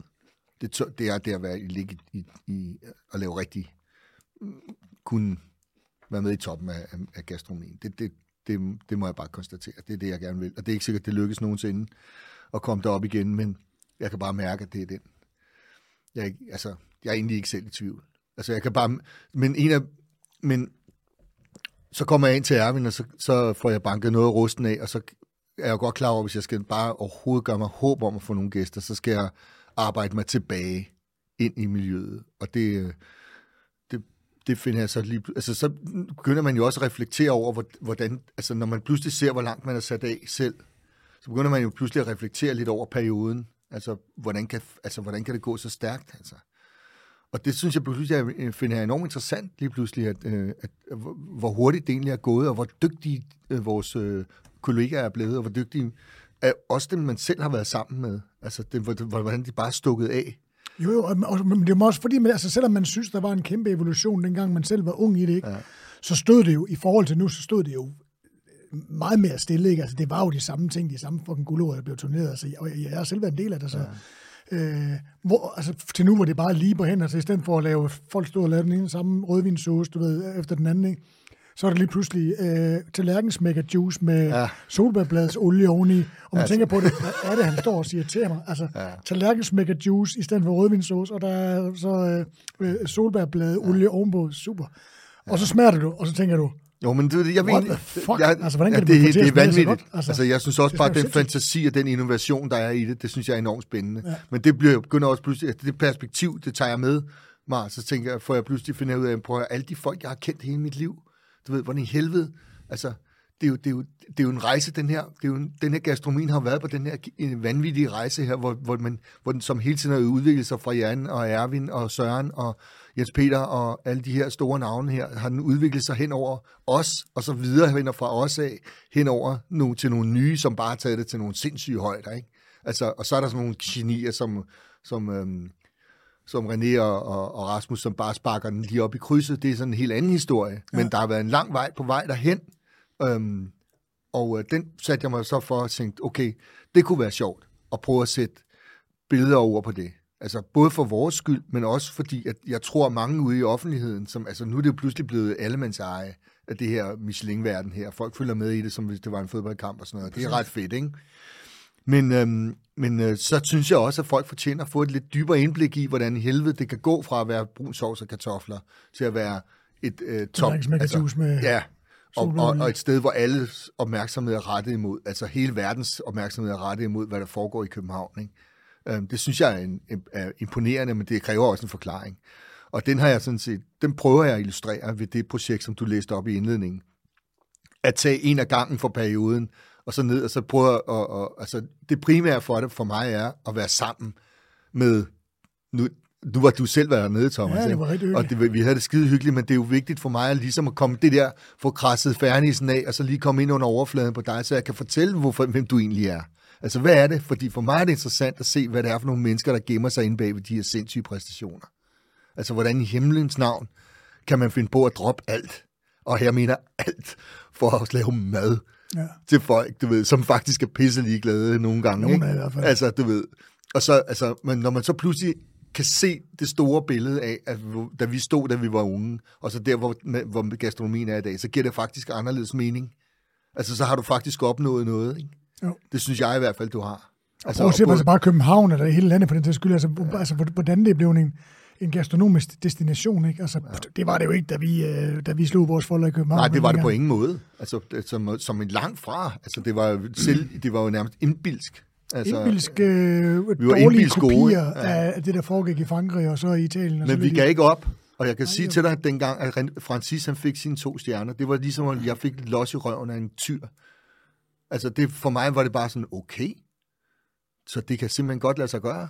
Men det var så sådan en franskmand, der gjorde det. Ja, men det var i København, og de fik altså også en op på Bagatelle samme år, ikke? Eller året efter. Men det var igen meget frankofile restauranter. Jeg er fuldstændig enig, men det gav bare mig en vished for, at okay, det kan lade sig gøre. Det tror jeg, der var mange andre, der tænkte i de år. Ja, det er godt, så man tænkte bare, okay, så er det kun et spørgsmål om at være dygtig nok, ikke? Fordi man kan godt, så er der ikke nogen, fordi vi havde altid fået at vide, det kommer aldrig til at ske.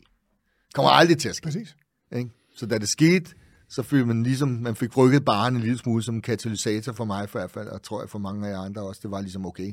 Så er det bare med at få arbejdstøjet på, man er kommet i gang. Ikke? Kan godt. Bogprojektet her, udover du synes, at det er nærværende og noget, der mangler, har du også set det lidt som en mulighed for at lige få luret nogle ting af, du måske synes, du mangler i de år, du ligesom var ude af loopet? Altså, jeg vil egentlig ikke sige det, at nej, ikke så meget det. Men det, jeg må sige og konstatere, det er, altså jeg har aldrig sådan rigtig synes, at det var, jeg har altid troet, at man skulle gøre det hele selv. Altså der må jeg så sige, noget af det, som jeg kan mærke har gjort branchen stærk, det er, at man er blevet enormt dygtig til at vidensdele.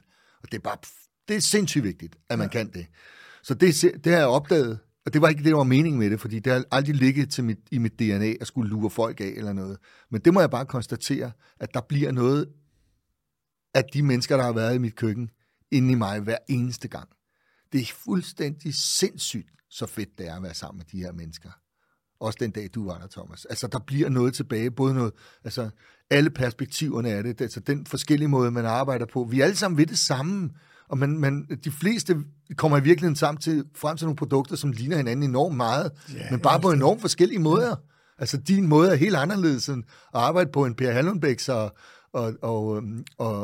Per Tøstesen er igen helt anderledes, og Jens Rahbek, som hedder Stiksen Sushi, arbejder på en helt fjerde måde. Mikkel Morbjerg har sådan et iltert temperament gemt ind under den her enormt rare overflade, ikke? Og så er han bare, nej, ikke sådan!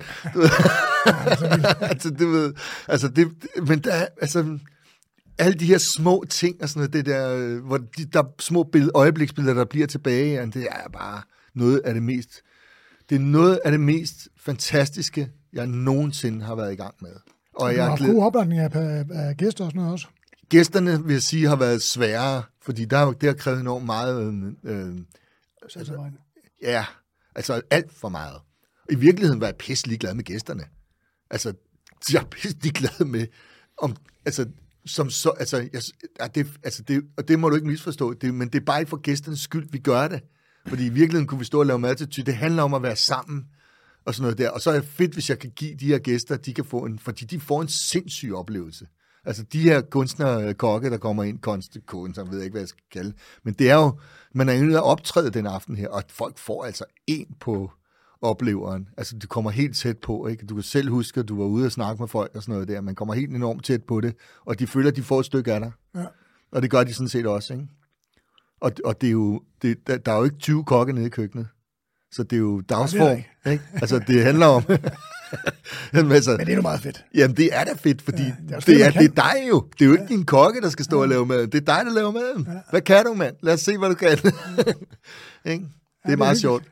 Jeg synes, det bliver enormt godt. Altså, nu har vi en masse billedmateriale, det er jo allerede færdigt. Så nu er det de sidste interviews, jeg laver lige nu, som minder meget om det, som du sidder og laver her i virkeligheden. Man sidder og snakker sammen. Hvad har du på hjertet? Altså, jeg vil gerne vide, hvad folk har på hjertet, og så prøver jeg at skrive et billede af, hvad det er for nogle mennesker, der står bag alt det her. Hvem, der har bragt os derfra og op til. Altså, jeg prøver at give et billede af den periode nu her, fra slut 80'erne, eller fra start 80'erne, og så op til 90'erne, midt-90'erne. Det er det første bog, sådan rimelig. Altså, den handler lidt om der er nogle... Altså, det er ikke muligt at lave det kronologisk rækkefølge, fordi det bliver uinteressant. Der er nogen, der ikke gider at se. Altså, de er pisselig glade med, hvad der foregik dengang. Og man skal helst have krydder med nogen, med et nutidsbillede også, ikke? Ja. Så derfor bliver det sådan. Men i det store hele, så bliver det når det er færdigt, så bliver det et billede af 50 toneangivende kokke. 50? Ja. Og hvor langt er det nu? Jamen, jeg er på nummer 20. Damn, der er lang vej igen. Der er lang vej, men det gør ikke noget. Jeg laver bogen færdig nu, første bind. Ja. Det er første bind. Med 20. Så laver jeg en bind mere med 15 eller 20. En mellemperioden. Og så laver jeg til sidst et bind, hvor jeg prøver at få alle de nuværende topchefer med, topkokker med. Hvem har du haft med indtil videre? Jeg har haft dig, Thomas Pasfald, som har jeg haft med. Jeg har haft Per Hallenbæk, Per Tøstesen, Bo Bæk, Michaud. Det er så svært at sidde og huske dem alle sammen. Francis, Røde Claus, Mikkel Morbjerg. Jeg har haft 19 inden. Søren Gericke, Jan Petersen.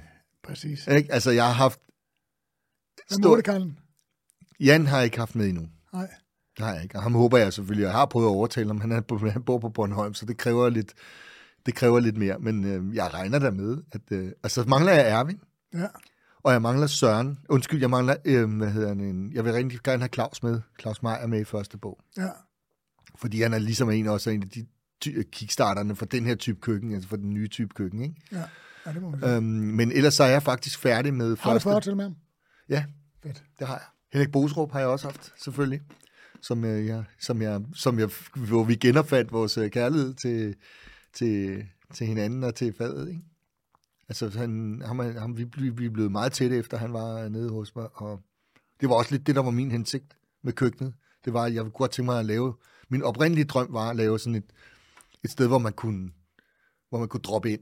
Altså, hvor du kunne komme, for eksempel, når du skulle kræve noget, ikke? Eller man kunne lave sådan jam sessions dernede og sådan noget. og hygge sig lidt, og man havde et sted, hvor man kunne eksperimentere, måske også lave noget mad, som man ikke kunne lave i sit eget køkken. Ja. Altså hvis man havde en... Prøv format af. Nemlig det der. Men det er så gået lidt væk fra igen i virkeligheden, fordi nu står jeg simpelthen på tærsken til at... Nu er vi... Fortæl lige, hvad der er sket, fordi at, nu er det et stykke tid siden, jeg var ude ved dig sidst. Fortæl lige, hvad der er sket i mellemtiden. Jamen, det har aldrig kunne få ro, Thomas. Jeg har aldrig kunne få ro over ikke at være nået i mål med det mål. Altså, jeg har enorm konkurrence. Altså, jeg har den vildeste konkurrence kørende med mig selv hele tiden. Ikke med andre. Jeg er sådan set ligeglad med, hvad andre... Om der er nogen, der slår mig eller noget. Bare med mine egne mål, dem skal jeg nå. Ja. Og det er simpelthen ikke været tilfredsstillende for mig. Men hvornår kommer du ligesom til du har været hjemme nogle år ude af branchen og lavet noget helt andet og tænker, hvad fanden... hvornår er det, du ligesom, som jeg skrev indledningen, kommer det til en erkendelse, at jeg er simpelthen nødt til lige at træde tilbage, og så er jeg nødt til at få sat de her hak i skæftet, inden det ligesom er... Jamen, jeg tror, at den kommer bare erkendelsen af, at man er, hvad man er. Altså, jeg har også nogle år forsøgt at være noget andet, end jeg i virkeligheden var. Altså, blandt andet det der med det der byggefirma og sådan noget der. Altså, hvor det pludselig tænkte, okay, nu skal vi tjene nogle penge, og det er også vigtigt og sådan noget der. Op i røven med det, mand. Jeg er fuldstændig ligeglad med at tjene penge, kan jeg mærke. Altså, ikke med at klare mig. Jeg vil gerne tjene, og, du ved. Men det der med at blive stenrig, og altså 2 biler og stort hus og sådan noget, det er jeg fuldstændig ligeglad med. Fuldstændig. Altså, jeg ved præcis, hvor mine prioriteter ligger, og det ligger i mit køkken. Det er simpelthen det, jeg lever under for. Og det er bare sådan, det er råvarerne, det er alt det der, det er nærmest, det er sådan grin, det er nærmest lidt altså, hvad skal man kalde det? Ikke latterligt, men det er nærmest sådan lidt... Ja, det synes jeg bestemt ikke, for der er jo mange, der ligesom, føler jeg i hvert fald, nu har jeg lige haft Thomas Pasfald i køkkenet, og som også, du ved, har været meget entreprenant og iværksætteragtig og har lavet alverdens ting og sager med bagerier og kantinedrift og det ene og det andet. Og nu står han og kører sit parti og står og snitter og gør tingene klar og står og snakker sammen med drengene i køkkenet, og så kører han service om aftenen og går ud og snakker med gæsterne. Som det er hans métier, det er kernen af det, han kan. Det tror jeg, det er det der med at blive ældre. Glad og taknemmelig over det, ikke? Altså. Ja, fuldstændig. Det er nok det, jeg tror, det er det samme. Det er det der med, at man finder lige pludselig ud af, hvad der egentlig er, der er vigtigt for en. Altså, hvad man kan. Du ved. Man må godt have en lille fed bil. Hvad? Man må godt have en lille fed bil. Man må også gerne have en fed motorcykel. Ja. Altså, jeg siger jo ikke, at man skal være asketisk, og man skal skille sig af med alle sine værdier, fordi man må gerne tjene penge på vejen, og det vil jeg rigtig, rigtig gerne. Ja. Men det er bare ikke det, der er mit mål. Altså, der er det der med, der er nogle mennesker, der vil gerne have et fedt arbejde for at tjene en masse penge. Ja. Jeg vil gerne have et fedt arbejde jeg vil bare gerne have et fedt arbejde. Jeg vil bare gerne lave det, jeg gerne vil lave. Altså, jeg drømmer om, at vi kan genopfinde det lille danske landbrug, sådan nogle ting. Ikke? Altså, jeg drømmer om, at vi kan genopfinde de danske produkter, som alle sammen blev fjernet, da vi meldte os ind i EU, og man lukkede hele pisset ned. Altså, jeg drømmer om, at vi kan...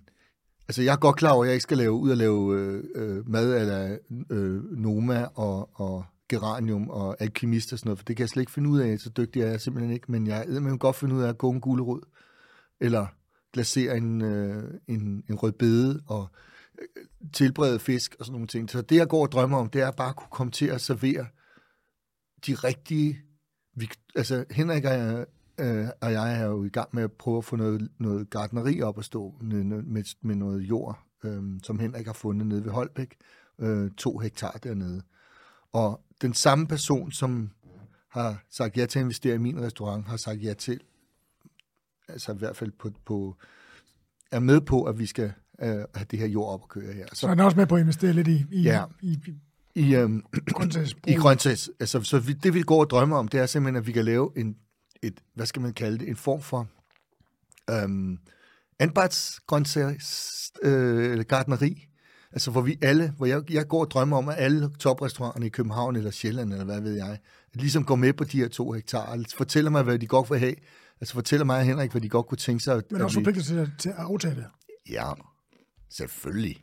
Altså, de skal sgu da købe det, men det er jo også topgrøntsager. Altså, det er noget, vi selv har lavet. Altså, det er økologisk, og det er ikke nødvendigvis biodynamisk, fordi det er jo mere en religion i virkeligheden, end det er noget andet. Det er skide godt. Altså, det kunne jeg godt tænke mig, men det er svært.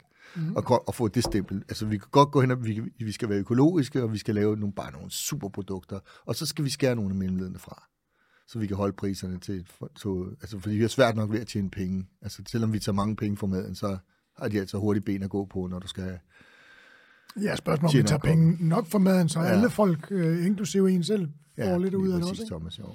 Og de medarbejdere, man har, det er jo også en ting, der er rigtig meget betydning. Så det er helt klart, altså, altså motivationen og drømmene er fuldstændig intakte.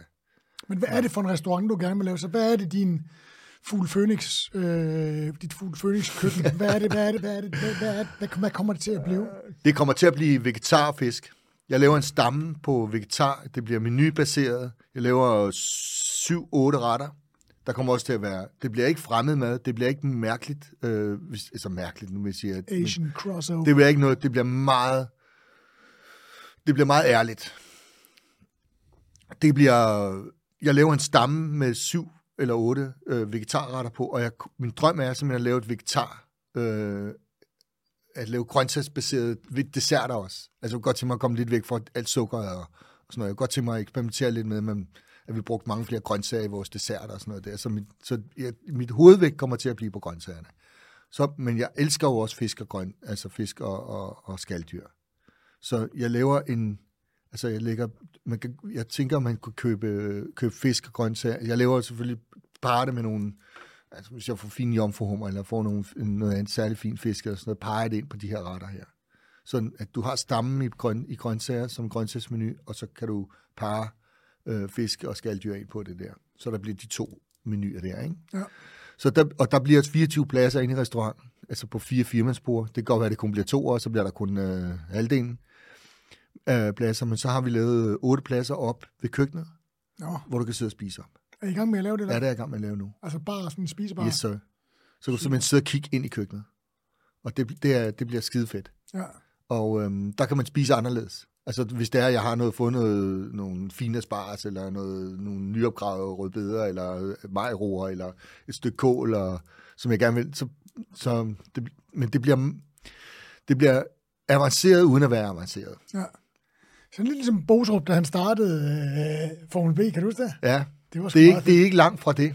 Det tror jeg virkelig. Hvor han også ligesom havde brug for det luftforandring af forskellige årsager, ikke? Og stod der, så var der lige ham, der stegte kalvebrisen lige og skar den ud, og så lagde den op på 4 tallerkener foran. Det var sgu meget, meget ærligt og meget ydmygt, faktisk. Ja, jeg vil sindssygt gerne op på et højt niveau. Altså, det bliver ikke laissez-faire. Det bliver ikke noget, hvor vi lige står og hakkebakker noget sammen. Altså, hvor man lige hækser en ret sammen eller noget som helst. Må man heller ikke jams? Så kan jeg jo ikke komme snart over knæet. Så kan jeg jo ikke komme efter. Jeg ved ikke, hvordan man gør. Nej, jeg har sat sig på, at vi skal have et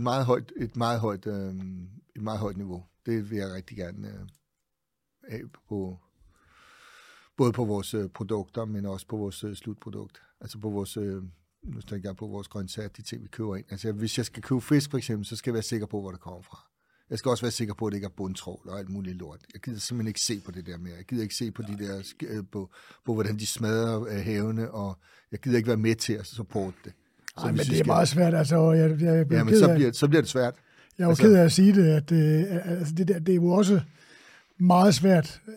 Der er nogen, der gør en rigtig stor indsats, men selv bæredygtig fisk er jo også en meget, meget svær. I know. Det er noget, vi arbejder hårdt på, men det er helt klart vores målsætning. Altså, det er ikke sikkert, at vi kan nå i mål med det hele på en gang, men der er ingen tvivl om, at jeg synes, at vi har et ansvar, når vi altså, den historie, vi fortæller som kokke, og i hvert fald den måde, vi har begyndt at fortælle historien på herhjemme, der har vi et ansvar. Ja. Altså, den, der har evnen, har pligten. Når vi kan få dem ind, og vi kan spise, så skal vi også gøre det ordentligt, ikke?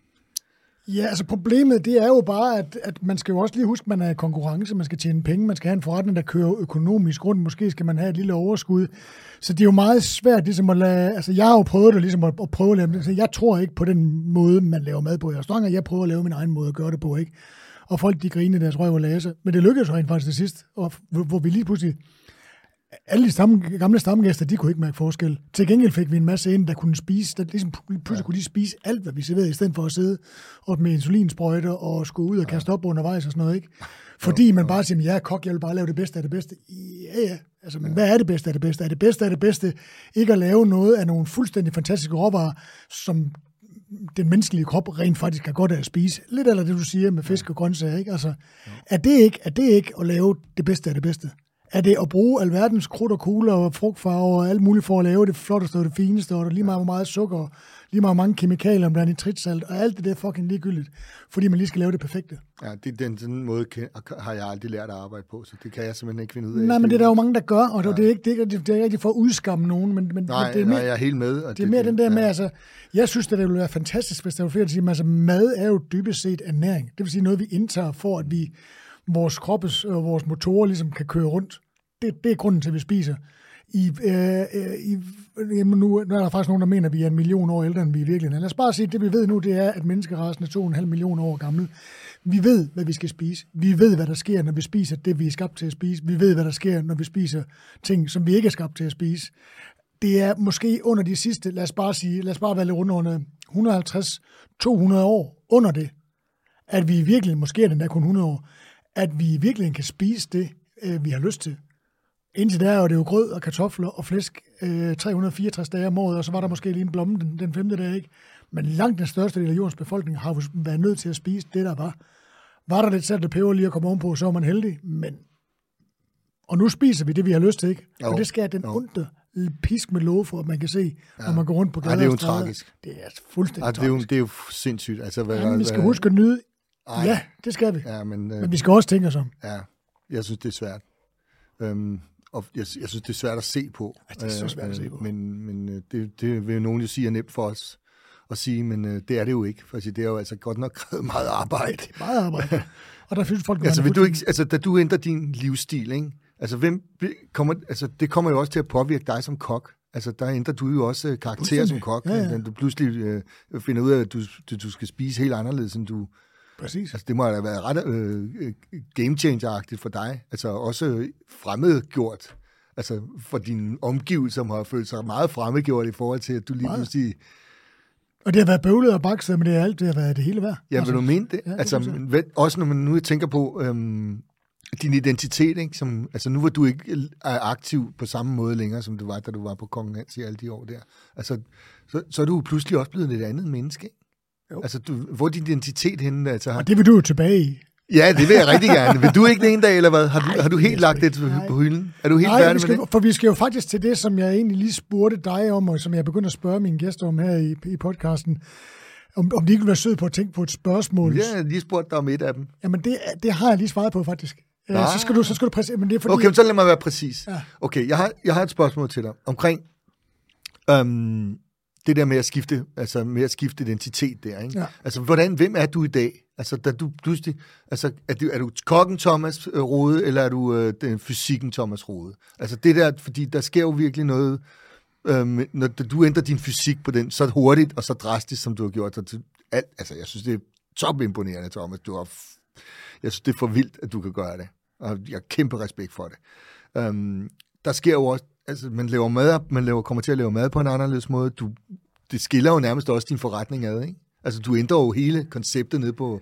Jamen, jeg siger, altså, det startede rigtig dårligt, og det sluttede rigtig godt. Ja. Og så er der mange, der griner af det, og så mistede de Michelin-stjerne. Jeg tror ikke, det er på grund af det, og det var i hvert fald ikke på grund af det produkt, vi lavede til sidst, da vi mistede stjerne. Det er også svært ved at tro på. Men så kommer spørgsmålet. Altså, hvem er du i dag? Altså, din identitet, hvordan kan man skille det op? Altså, føler du... Jamen, kan du godt mærke, at der skete noget, da du pludselig fik den fysik, du fik? Ja, så lad os tage den vej, fordi at den foregående episode, jeg lige har optaget med Thomas Pasfald, der har vi nemlig snakket om hvad der skete efter Kong Hans. Men altså, det er meget fint. Jamen, altså, man får jo en bevidsthed om nogle ting, som og jeg har i hvert fald meget, meget svært, når jeg ligesom kaster mig over noget, så det er sådan der. Altså, om det så er at gå på jagt, som jeg går fuldstændig opslugt, eller bliver fuldstændig opslugt der nu, eller hvad det er, så går jeg all in på det. Og for mig var det simpelthen for svært. Og ligesom at få erkendt, jeg ændrede jo min livsstil, fordi at jeg rent faktisk fik et tip af en om, at jeg skulle prøve at ændre nogle ting, for at få det bedre, for at være frisk og forskellige andre ting. Og så faldt det lige på, at det var det her stenalderkost, og det faldt så godt ud, at jeg reagerede sindssygt godt på det. Og det var mere det, der ændrede min livsstil, og det, der kom efter, end noget andet.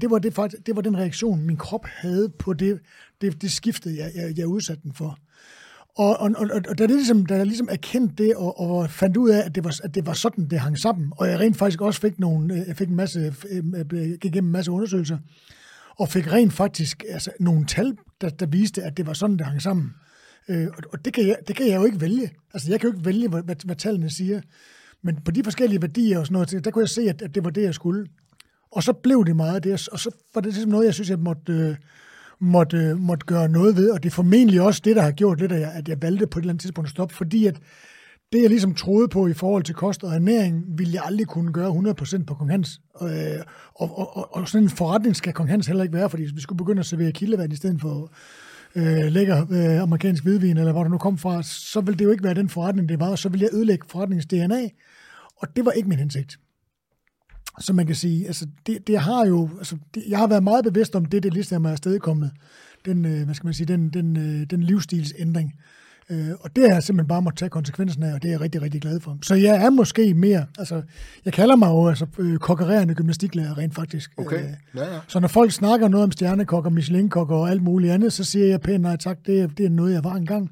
Og det er jo ikke, fordi jeg lægger afstand til det. Jeg er rigtig, rigtig glad for den periode, men nu er jeg konkurrerende gymnastiklærer, der elsker mit job og elsker den gruppe mennesker, som jeg træner og laver mad til. Så jeg laver rigtig, rigtig meget mad, og jeg synes, jeg får i hvert fald at vide, at jeg laver rigtig, rigtig meget god mad. Det er jeg sikker på, at du stadigvæk gør. Det ved jeg jo, du har de der folk, du ligger og træner, som I laver mad, som du laver mad til hver gang, I træner. Og det er super dejligt, Thomas. Det synes jeg synes, det er godt, at nogen, der tager initiativer til det. Slapper du nogensinde af? Altså, hvordan når du gør det? Jeg er nødt til at sige, du virker jo som en, som aldrig, når man kigger på dig udefra, så ligner du en, der aldrig nogensinde slapper af. Altså, og det kan jo godt være lidt intimiderende for de fleste mennesker. Altså, har du oplevet, at folk simpelthen har valgt dig fra, fordi du har for meget fart på? Ja, det tror jeg da.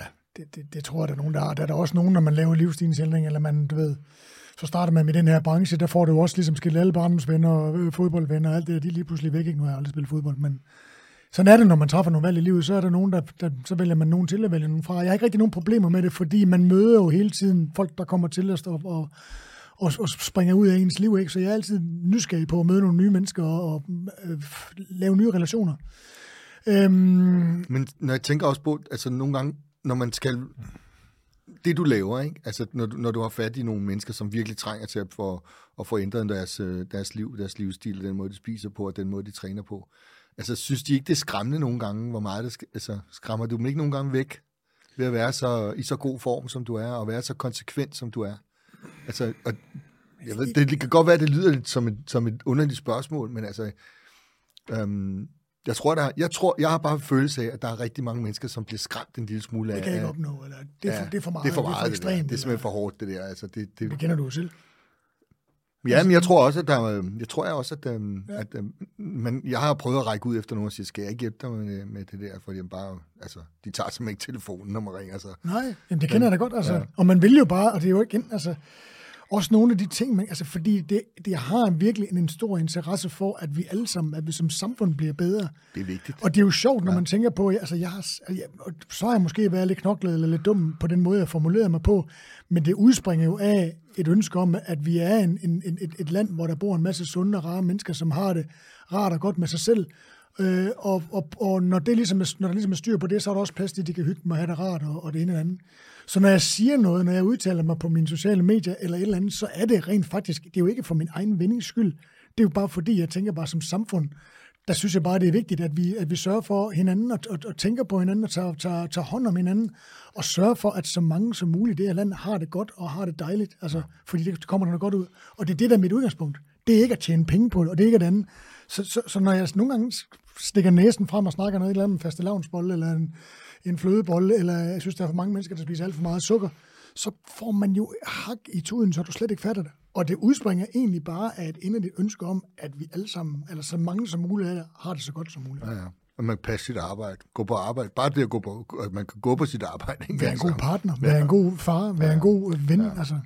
Det er mere. Og så er det, altså så vender vi så tilbage til det sidste spørgsmål, jeg har. Det er, fordi det er jo, altså, det er jo lidt spild af talent, ikke? At du ikke er i køkkenet. Ser vi dig nogensinde tilbage i topkøkken igen? Går du og drømmer om det? Ikke på den måde. Jeg går lidt og drømmer om, og jeg laver jo rent faktisk en masse ting, udover det min job til hverdag. Jeg går og laver en masse produktudvikling. Jeg er i gang med en masse spændende alternativer til færdigretter, der er lavet med råvarer for øverste hylde, uden tilsætningsstoffer og pisse lort. Altså, så det er jo en ting, og det er jo også noget, jeg håber på at tjene en skilling på. Og så laver jeg jo selskaber og lidt kokketræf og nogle ting en gang imellem. Men jeg går sådan lidt en gang imellem og leger lidt med tanken, om man skulle lave sådan en... Altså, lad os nu bare sige, der var en restaurant, der havde lukket 2 dage om ugen, og så lånte man det køkken, og så lavede man nogle aftener der, hvor jeg lavede det mad, jeg gerne ville lave til nogen, der gerne ville have det. Så man ligesom havde som mit tirsdagsjob, det var måske at låne en restaurant, og så du kan låne min. Jeg har lukket... Pas på. Lørdag, søndag og mandag. Pas på. Ej, jeg kan sgu ikke arbejde lørdag, mand. Der kan du arbejde. Nej, men så kan du låne den søndag mandag, ikke? Mandag kunne vi godt finde ud af. Ja. Men jeg skal kun have 1 time, Thomas. Ja. Vi kører med tirsdag til fredag, og så hvis man kan holde åben lørdag der for noget selskab. Altså, og jeg vil kun lave mad til få mennesker, og noget meget personligt, tror jeg. Hvis du har en åben invitation her med. Ja, tak. Ja. Allan, vi er ved at være til vejs ende. Jeg synes, vi er nået rigtig meget rundt i dit spændende kokkeliv. Og der er et spørgsmål her. Jeg har jo i virkelig ikke stillet ret meget spørgsmål, og det er jo tegn på, at vi har haft en rigtig, rigtig god tid her i studiet. Men alle de andre kokke, jeg har haft inde over programmet her, har fået spørgsmål om, hvad de vil bruge deres kokkestemme til. Altså, der er jo rigtig, at kokke har en eller anden underlig årsag fået en stor stemme derude i samfundet, og hvis du nu skulle bruge din store kokkestemme til et eller andet, der kunne være til gavn og glæde, det skal som du vil huske for. Jeg er slet ikke i tvivl, Thomas, om hvad det skal være. Altså, det skal simpelthen være at promovere et bedre liv. Det skal være det, du lige selv har snakket om nu her, at folk skal leve sundere, at vi skal have bragt omkostningerne for det her. Vi skal have bragt omkostningerne ned for... Fantastisk, fordi vi har ikke råd til det. Vi har slet ikke råd til det. Altså folk, det her sundhedsvæsen bliver fuldstændig udpint, fordi folk vejer 20, 30, 40, 50 kilo for meget. Og ingen vil betale og synes, at det er okay. Så vi skal simpelthen have ændret hele den her tankegang, hele momentummet omkring, at det er okay at se ud som en... Det er fint nok. Vi skal ikke være i topform, det er slet ikke det, jeg siger. Vi og der er nogen, der har nogle udfordringer, som vi skal få skudt alt det her lortemad, som en færdigfabrikeret mad, skal skydes ud til højre. Det kan godt være en gang imellem. Altså, jeg siger ikke, man skal leve asketisk, og det er der ingen, der gør, fordi det er allerede for langt ude til det. Men vi skal i hvert fald begynde at tænke sig om, og det er helt klart mit budskab med min nye restaurant. Og hvis jeg kunne få lov, så er det det, jeg gerne vil sige. Tænk på råvarerne, tænk på jeres børn, tænk på jeres sundhed. Kom ud og bevæge jer. Det gavn og glæde for os alle sammen. For os alle sammen. Og med de ord, Allan Schultz, så siger jeg tusind tak, fordi du lige ville spendere et par timer, som det jo er blevet til her i studiet på Frederiksberg sammen med mig. Tusind tak, fordi du vil dele dit spændende kokkeliv med alle jer trofaste lyttere, der sidder derude, og tusind tak for det. Velkommen, Thomas. Det var en fornøjelse. Moin.